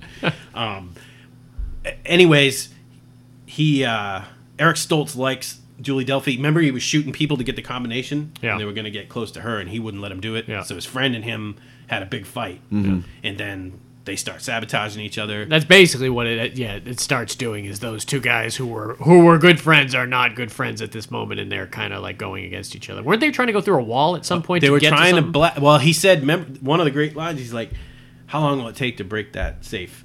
And he looked at his friend. He's like, I don't know, 2 hours. He's like, we don't have 2 hours. He's like, but I can get to this safe over here in 5 minutes, and then we can blast a hole through the side of the they were going to blow up the Yeah. vault from the side of it Yeah. inside of Wasn't the another door vault. going to get blown off to hit something else or something? No, I'm thinking. No, but remember, as soon as they got into the back corridor that led between the vaults, Yeah. there was a dude in the that's vault. right. That's right. And they threw the stick of dynamite in there and blew this guy up. When they come in there, Damn. remember, half his face was gone. Yeah. Eric Stoltz gives him a cigarette, and the guy dies. But Yeah, it was good. Good it was movie, good. man. Very had a good ending too. adrenaline filled. Lots of great, like you said, lots of great gunshots where people are just spraying bullets, not caring who the They hell's just gonna had a die. bunch of different cool guns. They're like, just get all the cool guns. All right, this next one, and this is the closest to modern that I have here, and I absolutely love this movie. And I've seen it. Me and Dave had watched it, I think, first, and then I had seen it several times since then. I own it, and that's 2014's God's Pocket. You ever heard of God's Pocket? No. This was John Slattery. I seen is it, the but director. I'm definitely gonna need some. No, I'll I remind you know- what it's all remembering. about. I know that's where he keeps his money. Yeah. He keeps his money, his condoms. You know? He has to carry the money around. I think he gets comped. I think he's like the ultimate He's celebrity. got to keep the condoms. He's You on see- everybody's you see how VIP unruly list. Jesus is. He had a vasectomy after Jesus. Oh, you're So, going to hell. Yeah. I don't believe in that either. I know. So this is John Slattery is the director of that's this. funny. John Slattery is the white-haired guy from Mad Men. Okay. He's the director? Yeah, he's the director.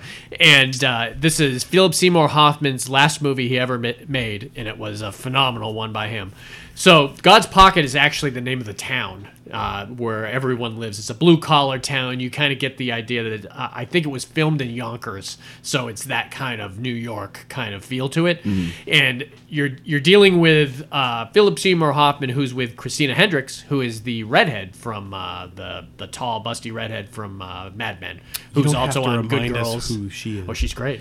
I liked her from Firefly. Firefly, she was phenomenal. 2 episodes in Firefly out of the 7 she was in, and she was phenomenal in it. She's great in that Good Girls that's on like NBC now. She's married to the weirdest guy you'd ever imagine. The snozberries taste like snozberries. Huh. That's who Christina Hendricks married to. In real life? Yeah. In real life. I was having a hard time wrapping my head around it as a show. Pull the pictures up to them at like red carpet events. It's the weirdest thing you ever seen in your life. This guy is a weird looking guy. He's probably funny as shit, and they have a great relationship. But it just looks wise, it's so strange to me. Because she looks like a 1950s or 40s pinup girl. Yeah. I mean, she's great, and she's awesome in this. So her and Philip Seymour Hoffman are married together. And like I said, it's just a blue-collared town and everything that's going on in the town. Richard Jenkins in this, and he plays a journalist who's writing about the town and kind of narrates the whole thing. And he's the people read his stories in the paper, and the people from God Pocket, a lot of them like him, a lot of them don't, because it makes him look like fucking idiots. But he's just kind of telling the truth of what's going on in God's Pocket. So Christina Hendricks' son is the guy from the X-Men movies who played Banshee. In First Class, he was in. I actually never saw First Class. What? I know. Are you serious? Yeah. Oh shit! Well, you gotta watch First Class, man. That was awesome. The one with Kevin Bacon. Notebook so you can like. You never saw write the down. one with Kevin Bacon? Oh man, No. He was so fucking great in that, man. You wouldn't even know it was Kevin Bacon. Huh. Or showed the origin of Magneto in that scene, man. It was so good. Oh, wow. Well, yeah, and he was this guy who played Banshee in God's Pocket. You could tell he was a wild man. He was crazy. He was the kid that you went to high school with that you couldn't be left alone with, because this kid might just beat the shit out of anybody. He was just on a path of destruction.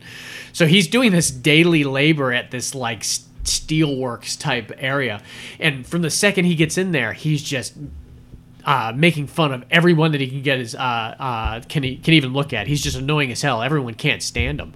And the boss is from Boardwalk Empire. He's also the main mobster in Barry, and he's really good.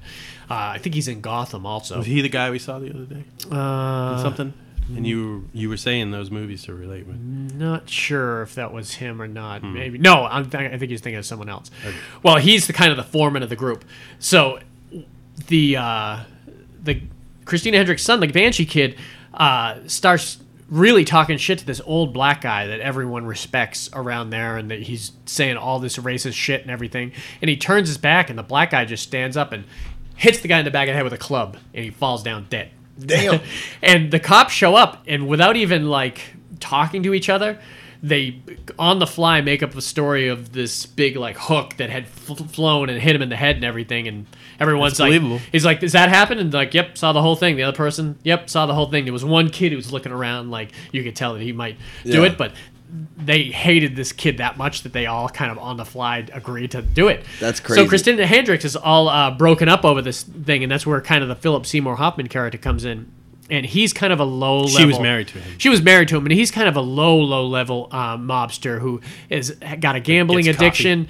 His best friend is John Turturro, who works at a flower shop, and is John Turturro's. He owns the flower shop with his wife there, and they also own like a meat business. And Was he a former gambler that stopped gambling? No, because there's stuff where they show him gambling in it. Because at some point, No, John Turturro. Was no, he trying to talk? No, he the was. other guy? He kind of was that grinder in town that kind of was always gambling here and there. But he owned the flower shop. He had like a meat cutting business and everything. The guy that from Ray Donovan, the guy that has Parkinson's in Ray Donovan that plays the boxing guy, is the guy that works at the funeral parlor.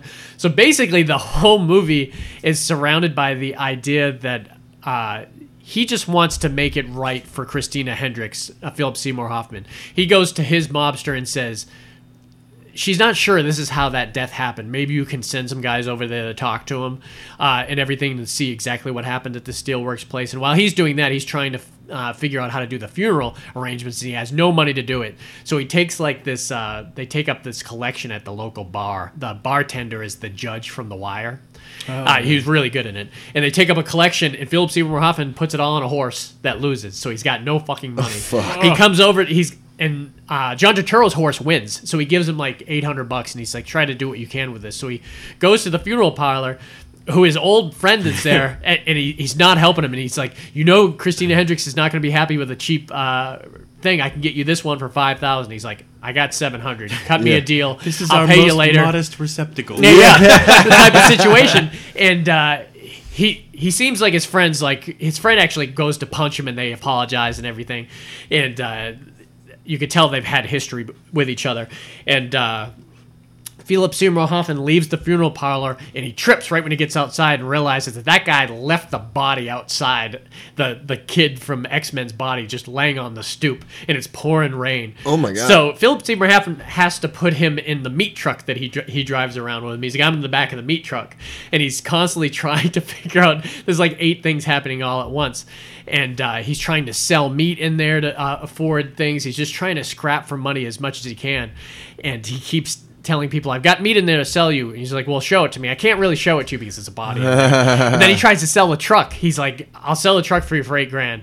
He's like, that's a deal. And he's like, I can't really, but he says, like, you can't drive the truck. Yeah. He's like, why can't I drive the truck? And then he's like, you just can't.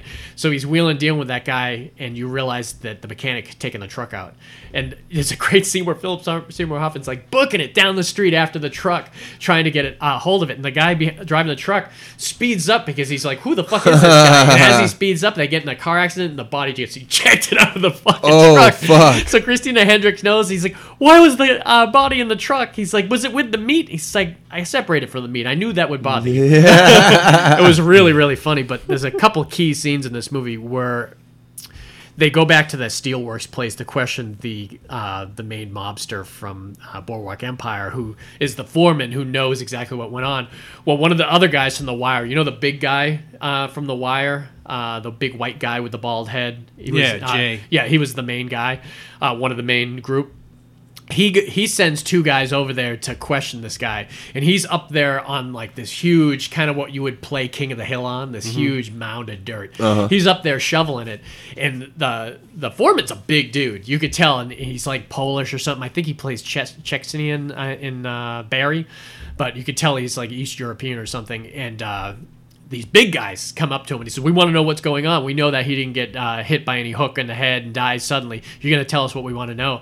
And they get up to the hill, and they don't realize that this big dude just grabs their head and immediately pokes one of their eyes out. Oh, fuck. It just pops, and the blood goes everywhere. Oh, my God. He takes this other guy, and he punches him so hard that he just dies on the spot right on the ground. Holy You're fuck. like, holy crap. So they end up putting a hit out on Philip Seymour Hoffman and John Turturro, and there's a great scene where the guy from The Wire comes into the flower shop, and he's got his gun out, and he's like, where's your husband? And the wife's like, oh, no, you can't kill my husband, and this and that, and you thought she was this like old biddy and everything, and then when he pushes past her to go after John Turturro, she raises the gun, and boom! And John Turturro's like, what the hell did you do? And she's like, hold on. And then they wait 5 seconds, and the other thug comes in, and she goes, boom! Shoots him in the head. And John Turturro gets so pissed at the body. He's like, you come to my fucking house and try to kill me? And he starts kicking him, and the woman's like, wait, you're getting blood on your shoes. She becomes like this totally different character. It was just so fun, man. It was just all the crazy stuff that happened during this one incident of that kid dying. So Yeah. It was awesome, man. Definitely check it out. That sounds fun. All right. Well, speaking of fun, I had a lot of fun with this movie. I didn't get a chance Did to. you now? I did. I didn't get a chance to brush up on it as much as I'd like to, but I remember it pretty well still.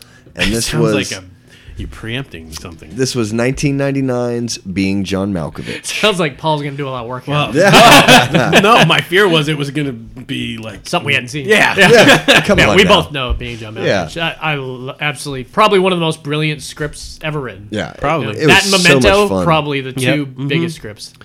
So John Cusack is kind of like he's like a puppeteer, right? Yep. Yeah, and But he's I mean, his main job, he's like a low-level office worker. Right. And he's married to Cameron Diaz. And wow, I can't think of the lady's name from Last Man on Earth that's in it. Catherine. Catherine Keener. Yeah. Wait, she's not in that. I thought she was. No, you're thinking of Ted Danson's wife. What was her name from? Oh wait, was she in it too? Maybe they're both in it. I'm pretty thinking sure. of the girl from. What was the girl that Ted Danson? Our crack production team is working on it. From Back to the Future 3? You know? Yeah. Yeah, I can't. Mary Steenburgen. No. I know she's definitely Yeah. in Last Man on Earth. I didn't realize Kathleen Keener was. I don't think she was. Oh, well. The internet's not always 100% correct. I'll check for you. And neither am I. So basically, I love he's going to work and he works on the 7.5 floor in this building. And Low overhead. What's Pass that? the savings on to you. Yeah, right? That's my one of my girl's favorite movie lines ever. Really? Is why these ceilings so low? Low overhead. Pass savings on to you. I love the boss and the secretary. Yeah. Mary Kay Place, who we'll talk about next week in our Character Pod, plays the secretary who can't quite hear anything anyone's saying.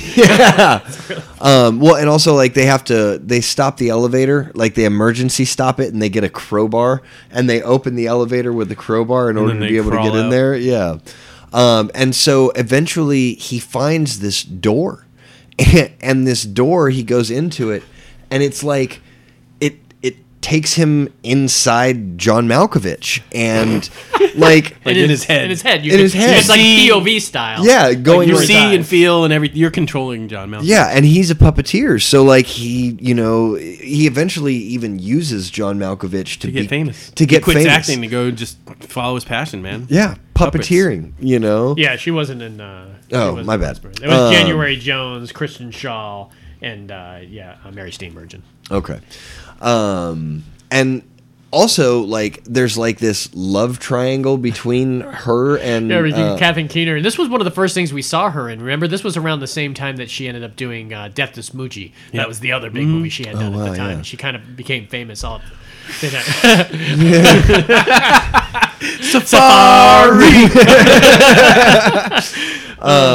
Yeah, well, and so when So what happens is like When you leave- you're in his head for like 12 minutes, and then it kicks you out on the side of the New Jersey Turnpike. Yeah. On the side of the road into a ditch, and you almost go down through this like slide almost thing, and you get dumped out, and then you have to actually run back to the office if you want to go back in. Yeah. And Malkovich doesn't know you're in him if you just keep quiet. If you just keep quiet, you don't say a word, and you just are an observer. Yeah. Malkovich can't tell you're there, but it's a crazy concept just to even talk about, And man. he They plays a must have great- had Malkovich on board when they Oh, were yeah. writing it, or maybe someone wrote it and said, because you could easily change it to being Tom Hanks. George Clooney if it didn't work Yeah, out. exactly. You know? But he probably wrote it and brought it to him and said, it's so clever, you got to do it, man. being John Turturro would have been pretty good. yeah, and being John Turturro would be fun. Yeah, dude, it was just But it was all about, it brought out these kind of these weird elements in it that if Malkovich went into his own thing, remember? Yeah, oh, 'Cause yeah. that's what he does. John Malkovich Malkovich? eventually Malkovich, finds out. Malkovich? Malkovich. Eventually Malkovich, finds out. Malkovich. So it's like Malkovich! it turns out to this existential kind of nightmare for him where he goes into his own brain and he Yeah. can see what it is, and Everybody's it's very Malkovich. weird, man. Yeah. But when the script was such a weird concept, it allowed you to do whatever the hell you wanted, Mm-hmm. And it must have been. I feel like everyone that they brought this script to, they were like, "Wow, this is just so weird that you got to do." yeah, you no, know? it's so much fun it was too. really fun, man, and it's because eventually, like multiple people start going into him. he starts renting it out. yeah, Or Malkovich is in line at some point until he starts cutting. oh, that's right. I forgot about that. Oh, shit. Oh god, yeah. that like fight they have on the side of the turnpike when he gets spitted out and everything, and it's my head. Mm-hmm. Yeah. And then someone It's randomly my head. throws a beer can at him on the side of the road. They made a song with that quote. With him going, it's Yeah, my yeah. head. Oh, that's funny. Yeah, I forgot. It reminds about me, that. and if I had thought of this early, I'm not going to replace. I'm not going wild card. No. But there's one I should mention. One around. Like you can't each have a one. That would be kind of chaotic. No, I don't want to do a wild card, but there was one I should mention that I could have easily had on there that is just as ingenious, and if I had thought about it before, I probably would have put it on here. It was that Paul Giamatti Cold Souls movie where he gets his soul removed. I don't know if that's indie, though. It's very indie, man. Really? Yeah, it's very indie. It's If hardly any. If Paul says it's indie, Check that indie. budget. It's No. indie. it's super low budget. There's only there's not a whole lot of people in there, but Paul Giamatti plays himself, and he goes to this service where David Strathairn tells him he can take his soul out of his body and keep it in cold storage, and then you feel so relieved about the soul as part of your body. But then when he does it, he realizes he can't taste certain things, he can't make love to his wife, so he wants it back, and they realize, we lost your soul.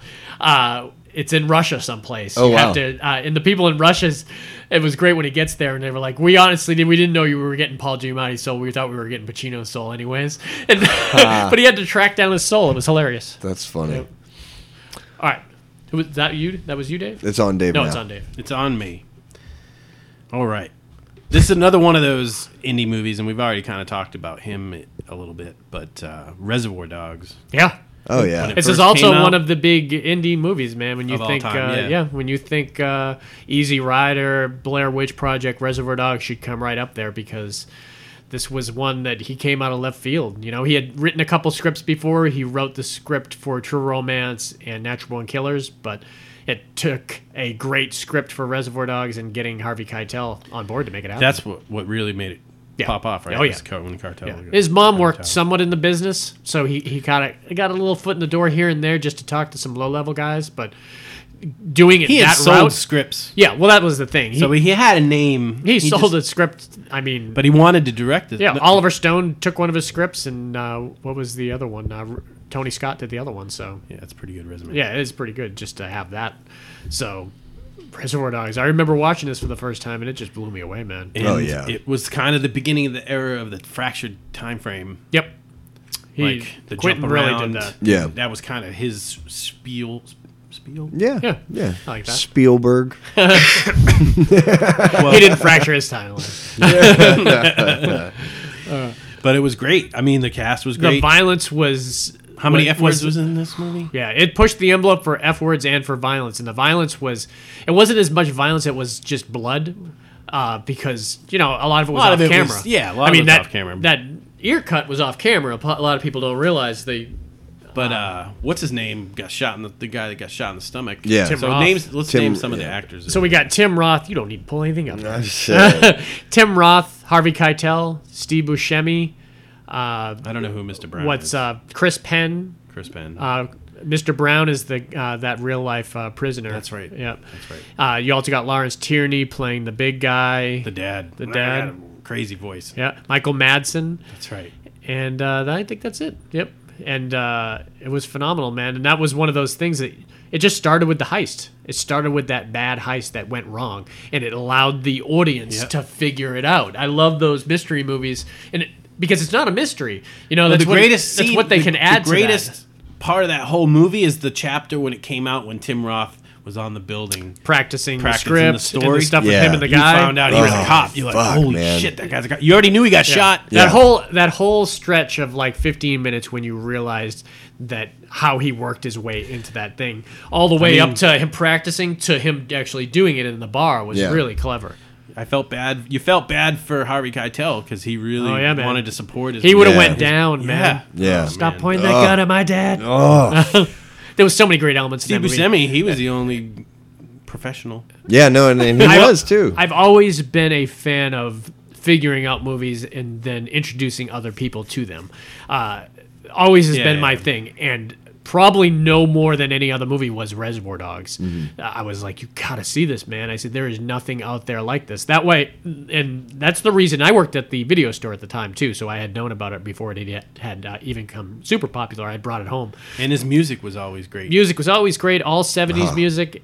That's why when Pulp Fiction Super came Sounds out, of the 70s? Yeah, it was Stephen K-Rock? Was with it Stephen Wright? Right? Yeah. people forget when Pulp Fiction came out, People didn't know what the fuck that was. People didn't know who Quentin Tarantino was. No one had seen Reservoir Dogs. Only a small portion of people had seen Reservoir Dogs. Reservoir Dogs must have blown up after Pulp Fiction. Oh shit, yeah. That was one of those movies where people went back after the fact to watch it because Pulp Fiction, they knew it won the Cannes Film Festival Palme d'Or, but other than that, and that was great. Name the last one? Name movie that won it this year? No. Yeah, I used for a while there. I did know all the ones that were winning. It's always a good movie. Always a good movie. Shit, it might be the one that's coming out now. I heard it got a 6-minute standing ovation. Which one? The Quentin Tarantino movie that's coming out. Yeah. All his movies do really well. I can't. Once He's Upon a like Time in Hollywood or something he's like a that. god. 2 weeks from tomorrow, that comes out. That'll be our Fascinated with Films field trip. Should bring the H6 there and interview people outside coming out. It's like, what'd you think? Yeah, I'm excited to see any Quentin Tarantino movie. I'm excited for, and he's a phenomenal director, but he's even a more phenomenal writer. You know, he writes stuff. He brings in pop culture, and when he can actually do a movie, is this the first one where he's straight up doing a true story? Like a historical. More so than anything else. I mean, you could argue that a lot of Inglourious Bastards was based on some true stuff.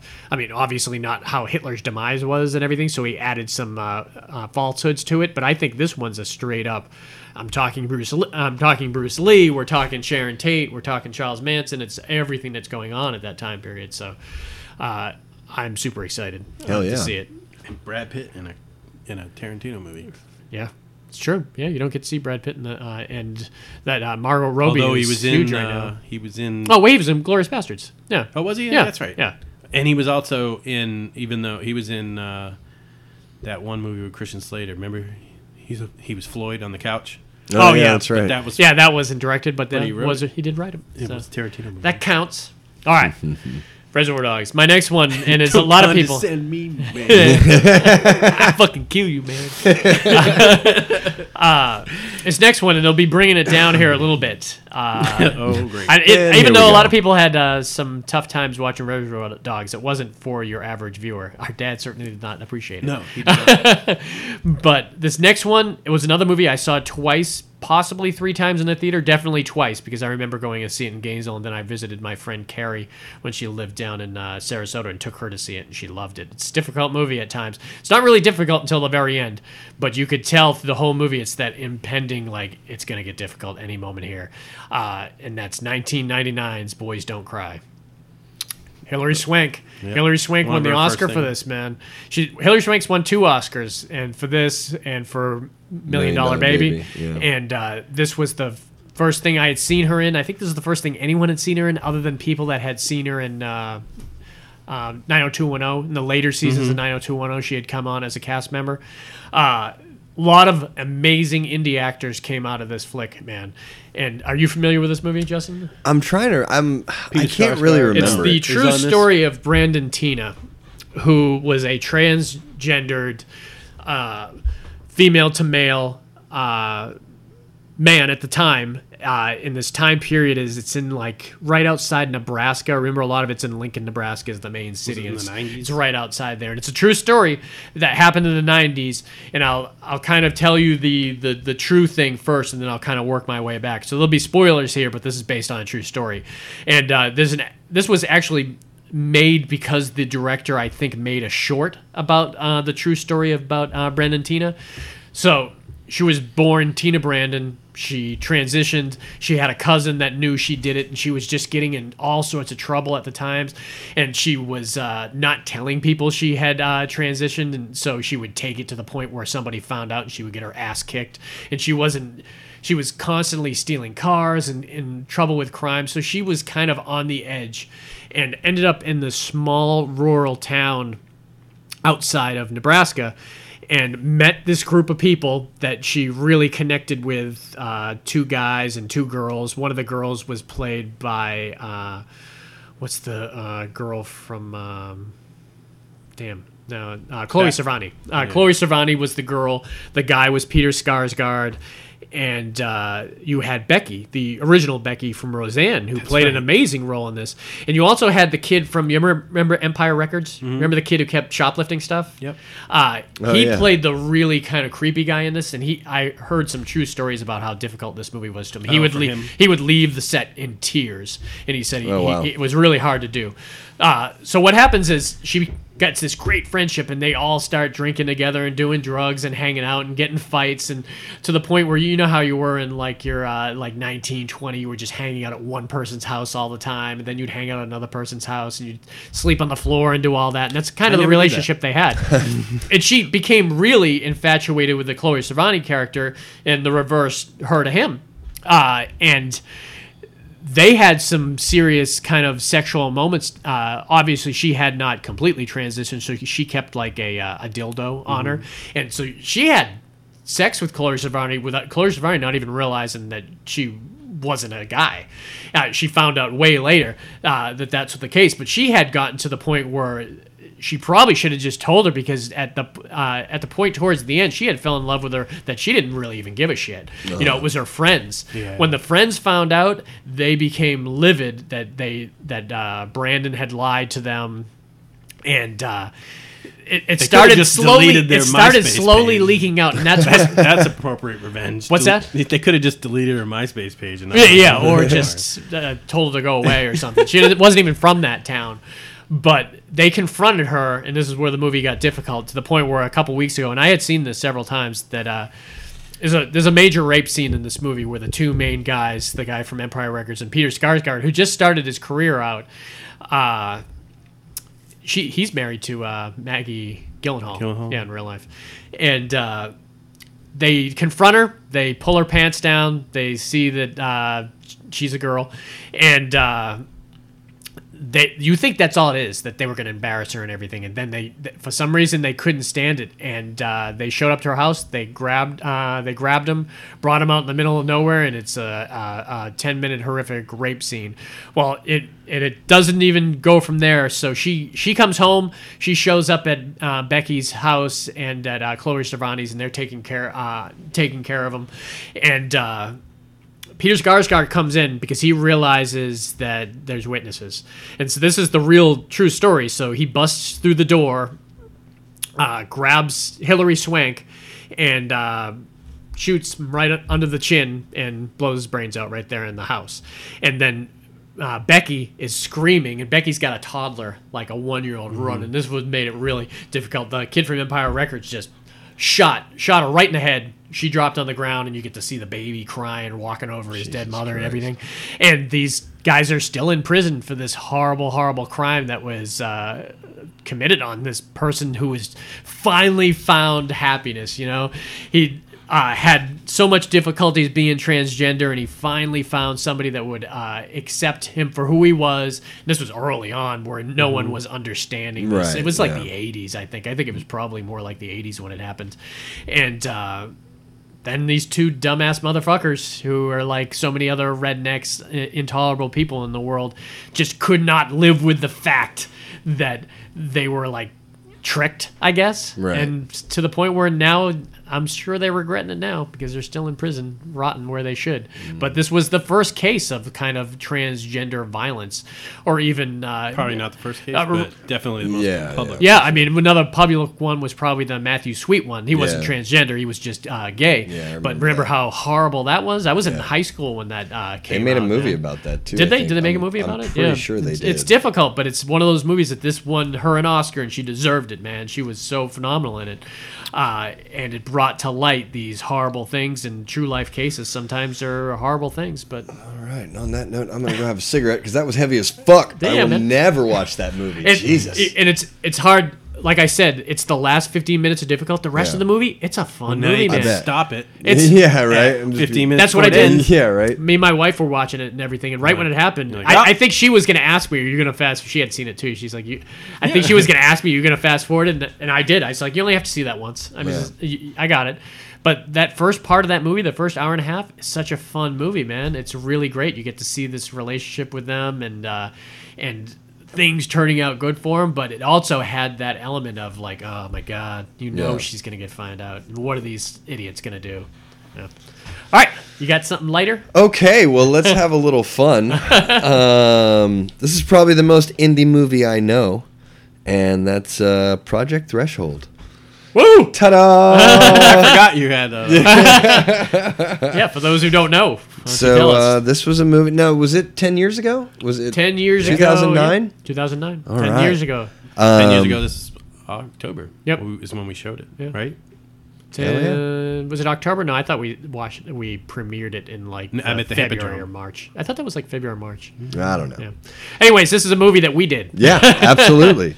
This was written and directed by me. It was produced and filmed by Dave. It was starred in by Justin. Yeah. Hour and 25. Hour and 30 maybe. Yeah, hour and 30-minute long movie. Why don't you? feel like you should say that 'cause I am everybody's dying like, to I hear made a your mini synopsis. Yeah. All right. So, this is a story about I guess there was 5, 6 subjects. Yeah. 5. Okay. And these people have been abducted and taken to an underground kind of military style facility run by some He's reading this scientists. Yes, I know this movie well. Yeah. And we fracture the timeline in this one too to not reveal to the audience right away that this A ton of movies do that now. Yeah. The one we saw yesterday. Yeah, and it's great. It's great because we kind of start the movie out with these random people being kidnapped from their home by these menacing guys in hazmat suits. One of them being Justin. So much fun. And You one of still them, have your hazmat suit? I still have the mask? mask. Yeah. that suit was falling apart. Yeah, it didn't last. For you and Paul. My buddy Paul was great as the other hazmat guy in it. They were both him and Paul are very tall guys, and so they kidnapped all these subjects, and then what happens? Yeah, so then we reveal. they take them down to this facility and they tell Underground. them. That's right. Yeah. And they put these collars on their necks and they just tell them they're for your protection. And come to find out they're not for their protection. They're shock collars that shock the living crap out of you. If you're not subservient, Yeah. do what the people say. Yeah. The scene with you leading Tina into the woods is my favorite scene for 3 reasons. One, I had to create a whole digital environment. Like The sounds of the digital leaves. leaves and every stick crunching. If I was going to advertise my services, that's the scene that I would show somebody. I was like, there was no The sound. scene where I they're built carrying her in, though, you do a lot of noises that people won't realize, like the bed rustling and this alarm going off faintly in the background. Because But Dave also did the sound editing and the sound mixing in this movie. Sound And design. sound design. There was a lot because of some Get paid crappy more, you audio. Because of some crappy audio, we had to ADR a bunch of stuff, Yeah. and which is easy enough. But when you realize you have to recreate every sound effect that's going on that would be in that scene, it's kind of I a taught difficult myself task. this incredible thing, and it was challenging to look at a scene with a blank slate and say, how can I? It was good too because I did the editing, so Dave could do something, and he says drop it at 1 minute and 21 seconds, and if I drop it at that, it should fall in. He might have me bump it 1 notch here or there, but it would fall onto the place perfectly. As a public announcement to all the budding filmmakers out there, spend the money on audio equipment. Yeah. And scout your audio location first. Make sure there's not air conditioning and refrigerators. And That you can't turn humming stuff and- off, yeah. The funny thing is the Silent Dove beach scene should have been the loudest. Yeah, we didn't ADR at all. We didn't ADR at all. It was I don't think great. we ADR'd any of We Silent didn't. Dove, No, though. but the But audio that came out probably great. should have been bad, and it was It good. wasn't. It was weird. But and there's like a 2-part thing going on to this. So we're seeing the subject side where they're interacting with the hazmat guys, but then halfway through the movie, we see the scientists that are actually watching the subjects through the things and doing things to them. Yeah. So why don't you tell us you could tell us the Jason Hedges kind of ruse in this. Yeah, so he's a double agent. There is one of the subjects. Yeah, and now I'm trying to remember. Which is always good because you let one group of people know and that don't tell the other group. Like, Yeah, I was We always didn't a know great as an element. audience member until a certain point, and then once you did, you The were subjects like, didn't know. They but never the do. audience knew. Yeah. But watching them getting ready to find out was interesting. Well, because Jack does that that presentation where Yeah. they say, Somebody in there. yeah, and he's like, he will go through everything the subjects go through. Is that your favorite line? That's my favorite. It's my I hear- favorite Jack line. Dude. Yeah. When he passed away, we talked about that. Yeah. And He will go through everything this time. And then someone's like, why does his voice sound weird like that? I was like, that's his voice. That's his man. voice. Yeah, no, it's great. And it allowed us to do some crazy stuff to the subjects. And my recommending to everyone who's budding filmmakers is be prepared. We were super uber prepared. The only way you can I get made through so that- many the lists. only way we of could get through what that movie. we knew wardrobes because it was probably 23, 24 actors in this movie when you add it all up, and they all had to have wardrobes and they had to have applications when they were doing crazy stuff. The with them, and- 17-day shoot. Too. yeah, the 17-day shoot, and we like, 2 busted pickups our ass. after. Yep, we busted our ass. We got great locations. We got the talents of many people just Ooh, can for I give free. one more piece of advice? Do it. If you get a location, get everything you need from that location Yeah. on that day, because the chances of you getting invited back is very low. Even if they promised you, it's very low. Because everybody's like, oh, you're going to film an indie movie? They think you, me, and him are coming in with a camera Yeah. and a handheld light, and we'll be out of there in 3 hours. Right, and then when yeah. you start wheeling dollies full of equipment in, people are like freaking the fuck. Especially at the courthouse. Yeah. We filmed in the basement of a courthouse because, I probably should not have written a basement into a Florida script, but I wrote a basement into it. Luckily, Dave found the... we had to meet We had to meet with judges and cops to be able to allow it in there, and then they locked our fake guns up because they didn't want us to switch it with a real gun, or Yeah. they wanted their safety. Because you know that ploy. You want to kill someone, so you do a indie movie and then switch the guns. Probably the most ingenious thing we Oh. did for any of our movies was me and Dave coming up with the concept of the fake wall. Yeah. Yeah. The fake wall connecting all of our... We had like 4 separate locations that were all supposed to connect off of this one facility. Well, we got the main hallway in the basement of the courthouse where we filmed, and it was a very standard hallway, white brick and everything. We got several pictures Perfect of it. lit and very hospital-like. Yep, very hospital-like, and we took pictures of the wall, and Dave brought it to a... Took measurements of the blocks. the depth and width and height of each block. And we And- brought it to who was it, a contractor or something? No, it was the guy that wanted to be part of the movie. Yeah. Remember, he wanted a bigger role he wanted Yeah, to like and we tried- help write we- script or something. We kicked him out. It was one of the first pictures. Yeah, we we fired didn't- him before he wasn't even hired. Well, We he built fired the him. wall, and I paid him to build the wall. Yeah, that's what we And I wanted him helped to him do. build the wall. I That- went over there. I helped him Yeah. measure out the boards. That's and really cut them. the only thing we wanted from him was to build But the wall. we matched the paint. Oh, yeah. And did a luminosity test. But when you prop that door out behind in the health department, yeah, every time we and- opened the door, we would and- have that. and when he comes piece of running wall. in from into the health department, like when Michael comes running in and you see that wall behind there, Yeah. never in a million. That was years. the best where it was where you could tell a little bit when it was outside at the top right there because it was a little tilted and the lighting was not as quite. It was believable. I'll tell you like it was this. believable for I sure. I don't know where it is in the movie. Like Yeah. I couldn't point it out. Yeah. You know what I mean? Well, if you're at the top, it ain't there. Yeah. Anytime you see a hallway, it ain't. Yeah. So, and we had a blast doing it. I wouldn't say that. I had a I had blast afterwards. I had so when it much was fun open. doing it. It's stressful. It is stressful. It was. It It is It's super stressful. But I think when we someone were. shows up at the first day and they're like, "I changed all my wardrobe, by the way. Oh, and I want you to pay for it. Here's your $575 bill." I handle stress pretty well, and as long as all the actors and the crew members are all on the same wavelength, there's always. But they're not always. Not, and there was we Like had that first opening scene was terrible.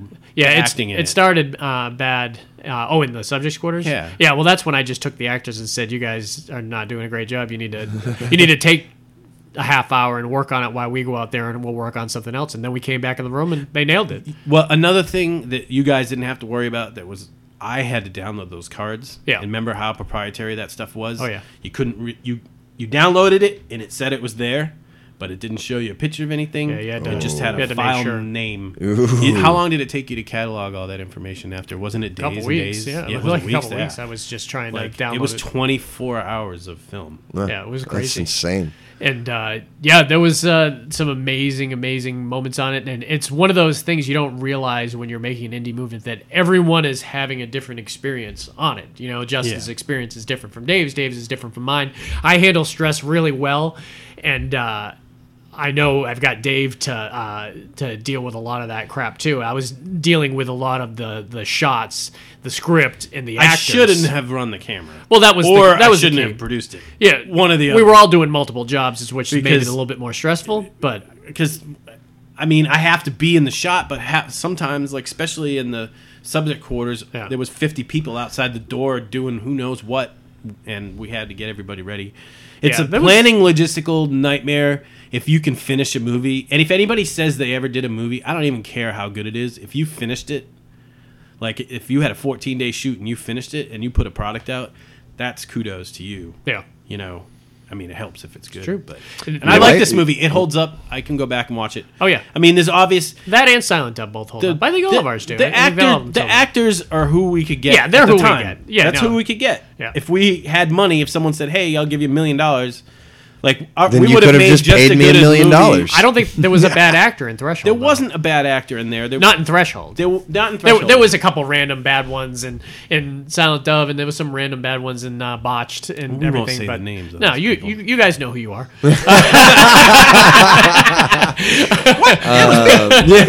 Also, fun fact: you married somebody. From, Yes, I married she was my best friend before I even Yeah. started doing movies, and then when I told her we're doing movies, I would throw her in all of them. She had been in all of my movies except for the one short. Just Rupert Elliott, The Misfortunes of Rupert Elliott. She was in every other movie besides that. Silent Dove, she was the bikini-clad girl, and right. Silent Shut Dove, she up. was she was Ethan's wife, and even in Botched, she was one of the assassins at the end and everything. give And then some she played actors a shout she played a out for dead this. girl. Tina Maroney, I loved Tina in this She was movie. I thought great. she was great. I- Michael Lopez Mata, we had a rough relationship at the beginning, but then he turned out great. I loved him. He was a lot better when he came back to do his ADR. He was like a sweetheart, and I was like, "Where were you on the set?" he was difficult. He was good. Jack obviously was. We could tell He was we're our working with an old school guy. validation, I guess. But we were always what we were lucky about is we had actors that Michael were Hedges was Hedges was Hedges amazing, was man. fun. Mendoza Mendoza was phenomenal. classic. Kim Mendoza Mendoza would be a Kara household Winslow. name if he. Kara was her and Andy had some small parts in it, so their stuff wasn't too difficult. But like everyone else, what was great about them is they were willing to be there whenever Yeah. and do whatever. Esther, they she could was a do. huge part of Esther that was a whole huge thing. part of it. Chris. The guy who played Chris, Yeah, Chris Chris. who played Duncan was great, and Cheek was really great to Cheeks. it. So there's a lot of I love Kevin Shell. right. Carpenteri came in, who does a lot of cameos in our movies, and he was great too. It was fun, but there were some moments. Obviously, I didn't get to experience like people hanging out afterwards. Once I went and saw There Will Be Blood with After the with movie? Tina, with Tina, Bobby, and Kara. We all went after shooting. I think in the woods at Benji's. You had place. to work every day, didn't you? No, during Threshold, I had Moen doing the route. He was Thankfully, able to do it. I'm Yeah. surprised I wasn't freaking out about that. No, Stress. no, he back then he was on it. spot on? Yeah, he was spot on with that shit. He wouldn't miss anything. And thankfully, because it would have been hard. But yeah, we'll do a whole separate Dupree film Dupree, production pod. yeah, One of these absolutely. days we could talk more about it and give when our, insights on when our the indie next stuff. film is getting ready to come out, then Yeah. we'll Or we still have 7 months to do a 10-year reunion for Yeah. Threshold. I still think that's a good idea. If you're doing it calendar. To 2019, yeah. If we're doing it 2019, we do a 10-year reunion. I know a lot of people still in Florida, and they probably travel up here for it, so it'd be fun. So yeah, good stuff. Good Yeah. pick, man. All right. Dave, what you got? Ain't gonna beat Project Threshold. It might. Oh, we should also mention you can, if you want to watch Project Threshold, go to YouTube and Yeah. check out Project Threshold, Dupree Film Production. You'll see it. You can pull up the trailer. You can pull up blooper reels and the movie itself. It's free to watch. Check it out. Or you could send us money and we'll Nah. we'll send you the link. I never cared if I made money off it. It would have been a special bonus if we had, but I did it because I it was fun, want. man. It I was mean, fun. I was hoping people would see it and say, Certainly, "Wow, certainly. if we give these guys $2 million, what would they?" Obviously. I still think Netflix would buy it from you. Yeah, Probably. I don't know. I've seen some of the crap on there. That's true. That's what I'm saying. Yeah, this movie was great when it first came out. Benicio del Toro was awesome. Ryan Phillippe, James Caan. It's called Way of the Gun. Oh, Juliette Lewis too. Juliette Yeah, and Lewis. Jeffrey Lewis. I've heard of Lewis, this one, too. but I've never seen it. Oh man, it's really great. It's a great crime. It's movie, one of my man. favorite opening scenes Yeah, any you saw movie. the opening scene. We sent it to you. We sent the clip to you. I sent it to you. The one with Sarah Sarah Silverman? Silverman talking smack. Oh, and getting punched in that's the why face. I remember The two it. of them Yeah, are leaning yeah, against her boyfriend's Oh my car, God. and the alarm's going off. She's like, "Hey, dick, fuck! Yeah. Get off the goddamn car!" She goes into this like minute and a half Yeah. obscenity. Oh, you baby fuckers! Oh, you like to fuck babies? Yeah. My boyfriend's gonna fuck you in the ass. He's not even gay, but he'll do it for me. Oh my It's like the God. first time we ever saw Sarah Yeah, I was Silverman. I'm like, what? who the fuck is this? this Yeah. crazy It was chick? the most vulgar mouth you've ever heard. Yeah, it was crazy opening, man. But the craziest part was the boy. So the boyfriend's like, she talks a lot of shit, but she's not wrong. You want a man dance? Yeah. So Benicio del Toro hauls off and punches Sarah Silverman right in the nose. Shit out of her breaks too. her nose, and then the whole crowd just beats the fuck out of him. Yeah. And you never know, I think, how Why they or even how got it was how not- they even got put together. The Ryan Phillippe and the Benicio they del were Toro. you just they were know just they're- hired like muscle, you know? yeah. And And the scene had nothing to do with anything. yeah. So it was kind of a Raising Arizona type of situation where someone was trying to kidnap, instead of kidnapping a baby, they're trying to kidnap a pregnant lady. Yeah, they were doing hustles and they were donating sperm. Yeah. Remember the interviews crazy interviews? Yeah. He's like, have you ever done this? He's like, well, I never killed a man.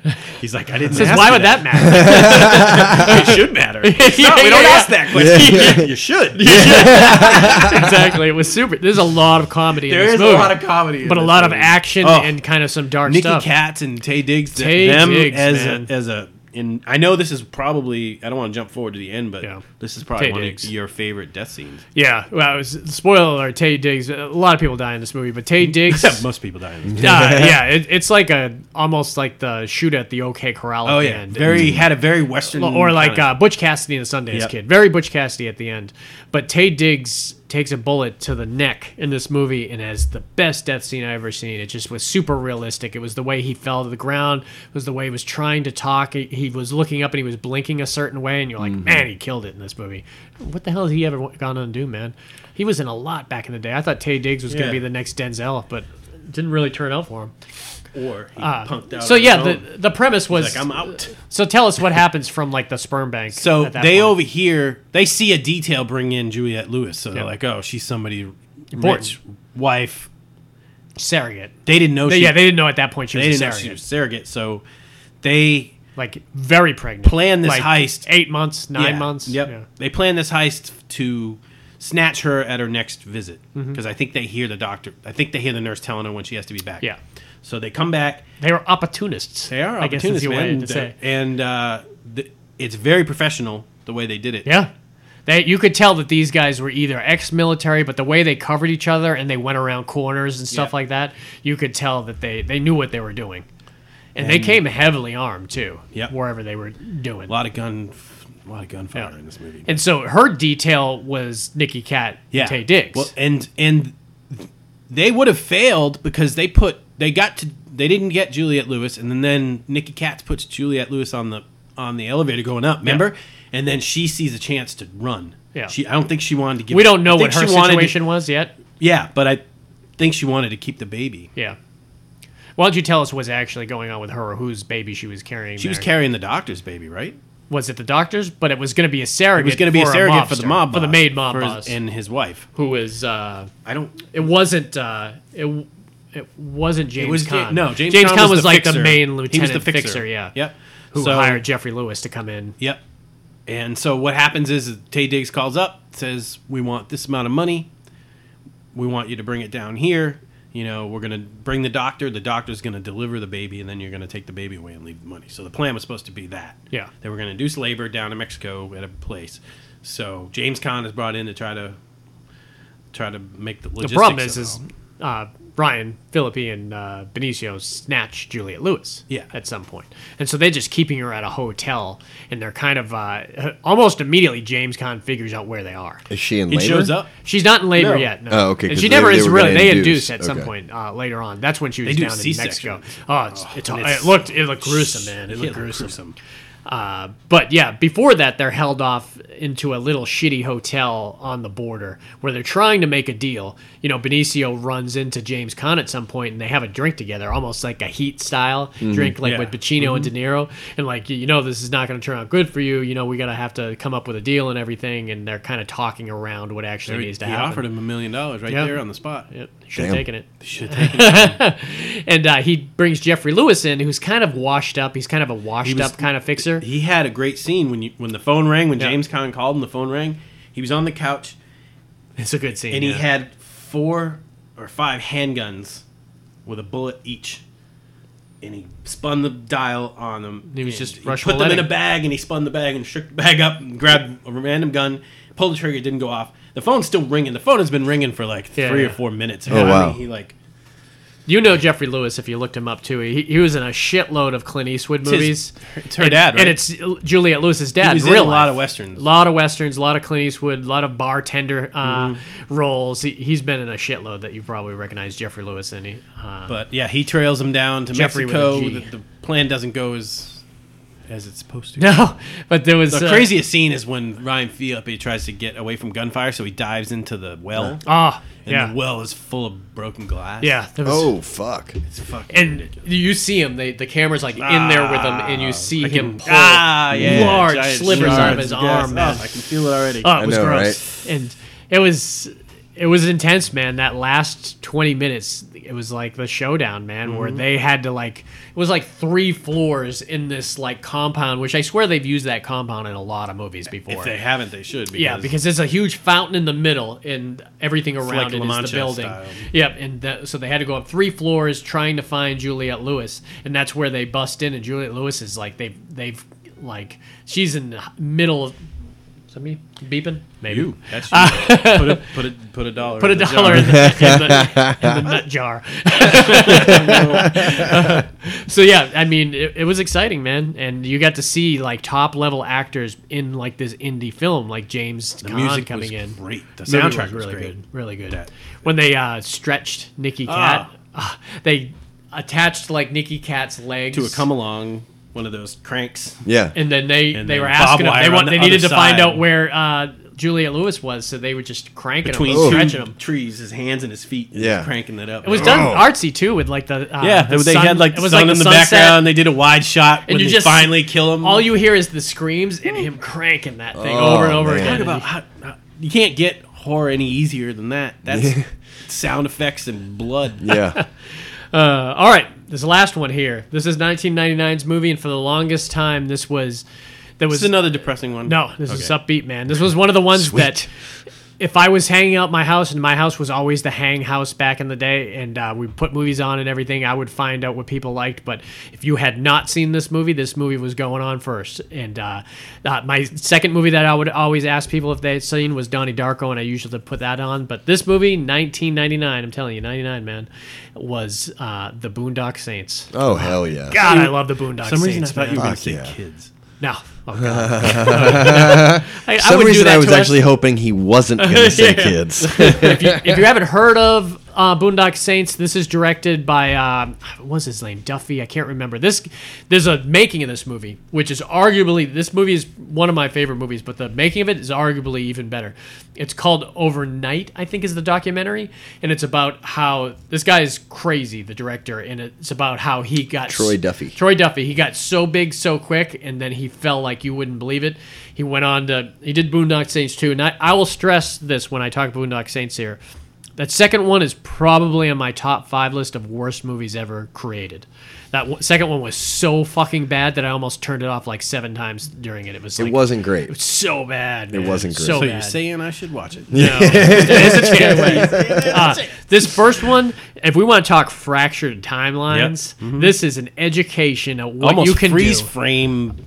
It's so amazing how this movie is almost done in like chapters, because what you've got here is you have you got Norman Reedus and I don't even remember who guy from the other Ewan guy. McGregor. Where's this guy no, going? Ewan McGregor's not. Nowhere. Norman, it wasn't Ewan McGregor No, and no, no. Norman Reedus? No, it's Norman Reedus and the other guy. I can't remember his name, but it's definitely not Ewan McGregor. And you got Willem Dafoe is a police detective, and the guy who plays Funny Man, who never Alex Rocco or Yeah, he wrote. I think he was part writer on. he that. was. He did a lot of stuff. He was the real deal. That Was guy Ron Jeremy on this one? Ron Jeremy was in Yeah. this. Oh, that was so great. See, when he's telling the joke. That second guy there, what's his name? Sean Patrick Flannery. John Patrick Flannery. That's Yeah. the second guy. Yeah, David Delarocco. David Delarocco, yeah, and he played Rocco in the movie. Right. And you basically get these two brothers, these two Irish brothers who are just in South Boston, kind of, they get wrapped up in this like horrible situation, and everything kind of like tailspins off of that one situation. Remember when they're drinking at the bar, and the bartender. With with the Tourette's. Fuck. Fuck shit. Well, the Russian mob comes in, and I guess the bartender owes money and Oh, and everything. he's not gonna pay and it's them. on St. Patty's Day, and he's not going to pay him. And they like kick the shit out of these Russian mobsters and Yeah. set fire to their ass. Remember, Yeah. poured alcohol in their ass and set Break fire the to toilet it. over his head. And break the that wasn't that part. This was just at the bar. Because Oh, remember they okay. came Yeah, back that's right. later They on. came back, yeah. When Shouldn't Sean piss off the Russian mob. yeah. But they will get revenge. And that's exactly what happened. They come up to where Reedus and Flannery is. They bust into their house. They tie Sean Patrick Flannery to the toilet. And they take Norman Reedus, and they're like, we're going to go kill your brother. Yeah. And it's this great scene where they bring Norman Reedus out to the front door. And this is like 8 stories up.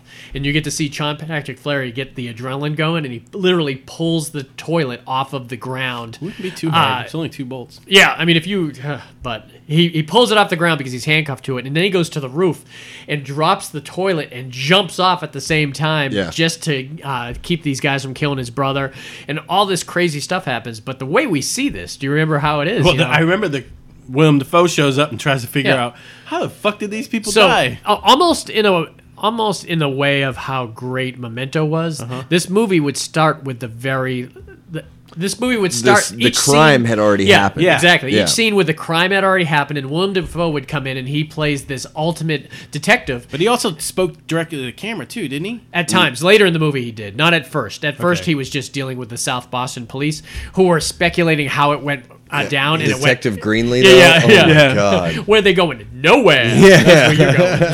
The interaction with him and them. He's like, I want a croissant with, Yeah. with jelly on I it. think I might be in the mood for an espresso. So yeah, Willem Dafoe comes in as the badass. he should have on his card, "I'll make you movie better." It's true. for sure. But that opening scene where he puts the music in his ears, Yeah. and he goes and he looks at the whole crime Yeah. scene, and then he literally like the says, servant. "All right, gather around. This is what happened." Yeah. And then they show the audience. Yeah. And so every scene is the end of the scene you're about to watch. So it was very clever. Like the scene where they went in with the prostitutes and the peep rooms and everything. Mm-hmm. You got in there, everything's trash. You don't know what it is, and he says, "Remember, he's good shooting." Shitty shooting. Shitty Yep. shooting. And he goes crossover. Yep. But I mean, Alex or David Rocco, man, he just stole this movie. Oh, he man. was stole great, this. man. Tell me the color of that cat. If you could tell me the color of that cat, I will shoot myself in the head. You can't tell his joke. No, you can't. Oh no, but yeah, but- with Ron Jeremy, I'll have a Coke. I'd have Yeah. the scene where Willem Dafoe dressed up like in drag at the end. Oh, yeah, when he yeah, when he yeah. shoots that guy and his lips are flapping. I Yeah. know it's one of the funniest things ever, man. The whole movie, man, it's just very artsy, very well done. And Some Billy serious- Connolly's Billy a Connolly, man. badass in this movie. And- I had never heard of him. No, he's from Head of the Class, man. Yeah. Billy Connolly, the stand-up comedian. You never heard of Billy Connolly? I had never heard of him. Wow, he's a stand-up comedian. I know man. he is. I've heard Scottish his stuff since stand-up. then. Yeah. Oh yeah, he's no, awesome. yeah, I didn't I've know. heard he- his stuff since Oh, then. well, Yeah, When I I saw watched the him- movie, I had no idea who it was. I agree. And I went to You never see watched who he Head of the was. Class, huh? No, I went to see who it was, and I couldn't find all I could find is comedy, and I was like, Yeah. wait a minute, is this the same dude? Yeah, Yeah. Oh, yeah. And I was like, huh. I hadn't seen him since Head of the Class or Has- one of his stand-up specials that I used to watch on HBO. Has one of my favorite William Dafoe lines in it. On which? There was a firefight. Yeah. Oh yeah. Oh man, Yeah. that scene. That's the scene. Yeah. man. Yeah. Where- Because he's there when the guys Well, they're all because- shooting at each other. What happens is the mob realizes. Oh, we didn't even really get into the kind of the meat of it. Where El Duce. where Norman Reedus and Sean Patrick Flannery have like a frailty moment where they think God has talking to them Yeah, to yeah. clean up South Boston Street of anyone that they consider bad. But it happens. You in- guys can do this every day. Yeah, but If remember God could they're- talk, he would tell you to do Yeah, something about but mafia yeah, in city streets. You don't realize that it's kind of a family business that they're. Right. So they hire the mobsters. These Get guys the- are the killing so badass. many mobsters that they decide to bring in the El Bring in Duce. El Duce. Bring in the Schwarzenegger of assassins. Like Yeah. the king of assassins and everything. That rig he has up where he's got 6 guns all Yeah. attached to man. And we won't reveal the big kind of thing of what's going on with him, but it's what are you doing, man? I said nothing. Yeah, he said nothing. I know nothing. From beginning to end, phenomenal. But from what I haven't seen the documentary, it's super hard to find. I can't find it anywhere. But from what I hear, You can't find it anywhere. from what I hear, it's amazing. That's hard to find. I think he ended up. He had like nothing. This guy was a South Boston like bartender, and he had he had everything and he lost it Well, all. no, what he had like basically what we were having when we were doing indie movies, and it made him like the hottest director ever. So he had more money than you could ever possibly do with it. We missed that part. and he just because went. I would have been a good part. Yeah, well, this guy did money. not. He took it to extreme levels, and he had like anger problems, and his life went crazy out of control after this movie. And it's Did he ever make a But they comeback? show the overnight is all about the making of Boondock Saints and how this had happened. So I'll have to find it and see if I can tweet a link or something like that. Tweet a link? Oh, it'll be great. It's got to be someplace. I don't That's know. a, word. that's a good word, though. I like that. It's kind of But like the second one, even Tiddlywinks. if the documentary was on Boondock Saints 2, I don't think I could buy it. That's how bad it was. Oh. God. You got to boycott. You Not gotta even- put your foot down somewhere. Not even my boy from Traffic could fix that. Remember the Mexican guy that they were torturing with the chili powder and I everything? don't remember it. In Traffic? Oh yeah. Yeah. Yeah. He came in yeah, as like yeah. a third guy for the Boondock Saints, yeah, and even he couldn't make it better, man. So, yeah, definitely. If you haven't seen Boondock Saints, seriously, run, don't walk to check it out because it is absolutely worth it. I remember showing it to our mom, and she likes bought it? it. She went and bought it the next day. Oh, wow. Because she wanted to show it to Bob Bob because she knew Bob would love it too. It instantly became one of her favorite movies of all time. And I mean, my mom is. She likes good indie movies. She likes good movies, so it's not unusual that she would like an indie movie like that. But still, I find it surprising that a lot of people haven't seen it. It was definitely one of those movies that got an audience at the video store. Yeah. Because at the video store, it was almost never available, and it was always on the walls recommended. Oh, here's a question. Maybe you don't remember this, but of all the movies they ever rented, what one was usually the most unavailable movie? It would have to, at the video store that I worked at. During That's that time interesting. period. Like, which one do you remember? One I remember specifically remember never being specific there? ones that weren't there. And we had several copies of it, but I remember when Tommy Boy came out, you couldn't get it. Yeah, you couldn't get Tommy Boy. There were several movies that came out at that time period. Judge Dredd was super hard to get. We had that when I worked at the video store. It was a family-owned one. It was really fun to work at. One of my most fun jobs. We had like a sheet that had the calendar on it, and if you wanted, we knew we were going to get 10 copies of Judge Dredd. You needed your name on that list if you wanted on day one. Because to buy like the VHS Yeah. of some of those movies, Oh, was like $80, $90. Yeah. It was I remember Dad. You had to get spent- them wholesale. Didn't Dad spend like $90 on one time? For Christmas for me, Star Trek V, the worst Yeah. Star Trek movie ever made. Paid $9 Just on it. spending $95. Yeah, it was crazy. But I remember accidentally, short story, I remember working at the video store, and this guy would always he was anal about it, man. He wanted every movie that came out on day just one. So his put his name was name on on there. every list? You would think, but there were some movies I guess he didn't want. But the big ones he did, and I forgot to put him on the list for one day. Oh, he shit. lost his shit Really? at the Really? store on everyone, including me. Wow. And man, we had to actually call the police and have him escorted out of there. Holy He was fuck. throwing a fit, man. Like to the point where we thought he might come back in with a gun and shoot everyone. Like he really was pissed. He didn't That's get to see more this of a movie. 2000s thing. Yeah. It was just post. Well, we knew he offices back wasn't. then. Yeah, I know, right? Yeah, this was back in a time period where we knew he might hit one of us, but he wasn't going to come back in, I guess, and Yeah. kill everyone. But it was nowadays, people don't fool around with their Nowadays, shit, man. I don't. Yeah, I used to follow I was the guy who would follow people around when they were putting movies back, or that annoying if they guy. weren't stealing them? Yeah, no, to putting movies back on the shelf to Oh. be brought back, because there were a lot of movies like I would have to go in and, do you have this movie? Do you have that movie? Nah, man, we're out. It's all booked out. But they got clever after a while where they would order 50 or 60 of them and then sell a lot of them used. I do afterwards. remember calling up the video store one time, like for 4 or 5 days in a row to try to get. I think it was when Back to the Future came out. I remember being at the front door when Big came out. I also remember being there when Beetlejuice came out.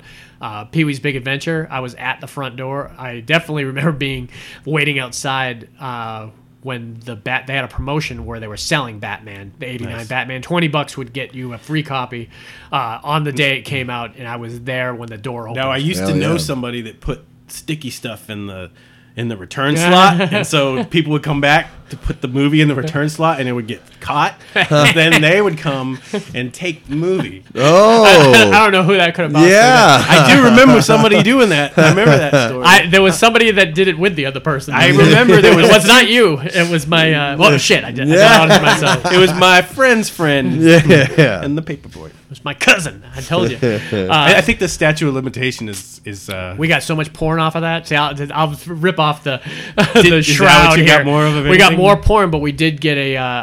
Now, if you got a shitty movie, did you give it back to them? No, we got Crying Game came out of there once, and I kept it. I was like, fucking love that movie. My cousin, I remember, the only way I was allowed Crying Game is he was allowed the Mr. Baseball. We got a couple hours later, but we definitely got a lot of porn. You would be amazed because we did it at night. We would camp out on the lawn, right across from it. It was a very unconventional movie drop where it was actually built into the building. It was like a slide, so yeah, we would cover it in glue, and sure as shit, that stuff would stick there. We couldn't believe it. And It worked. You would be surprised how many people drop their pornos off at night, or you wouldn't, surprised. or you wouldn't Not be at all, surprised. yeah. I was gonna drop porno off. That's what I would do.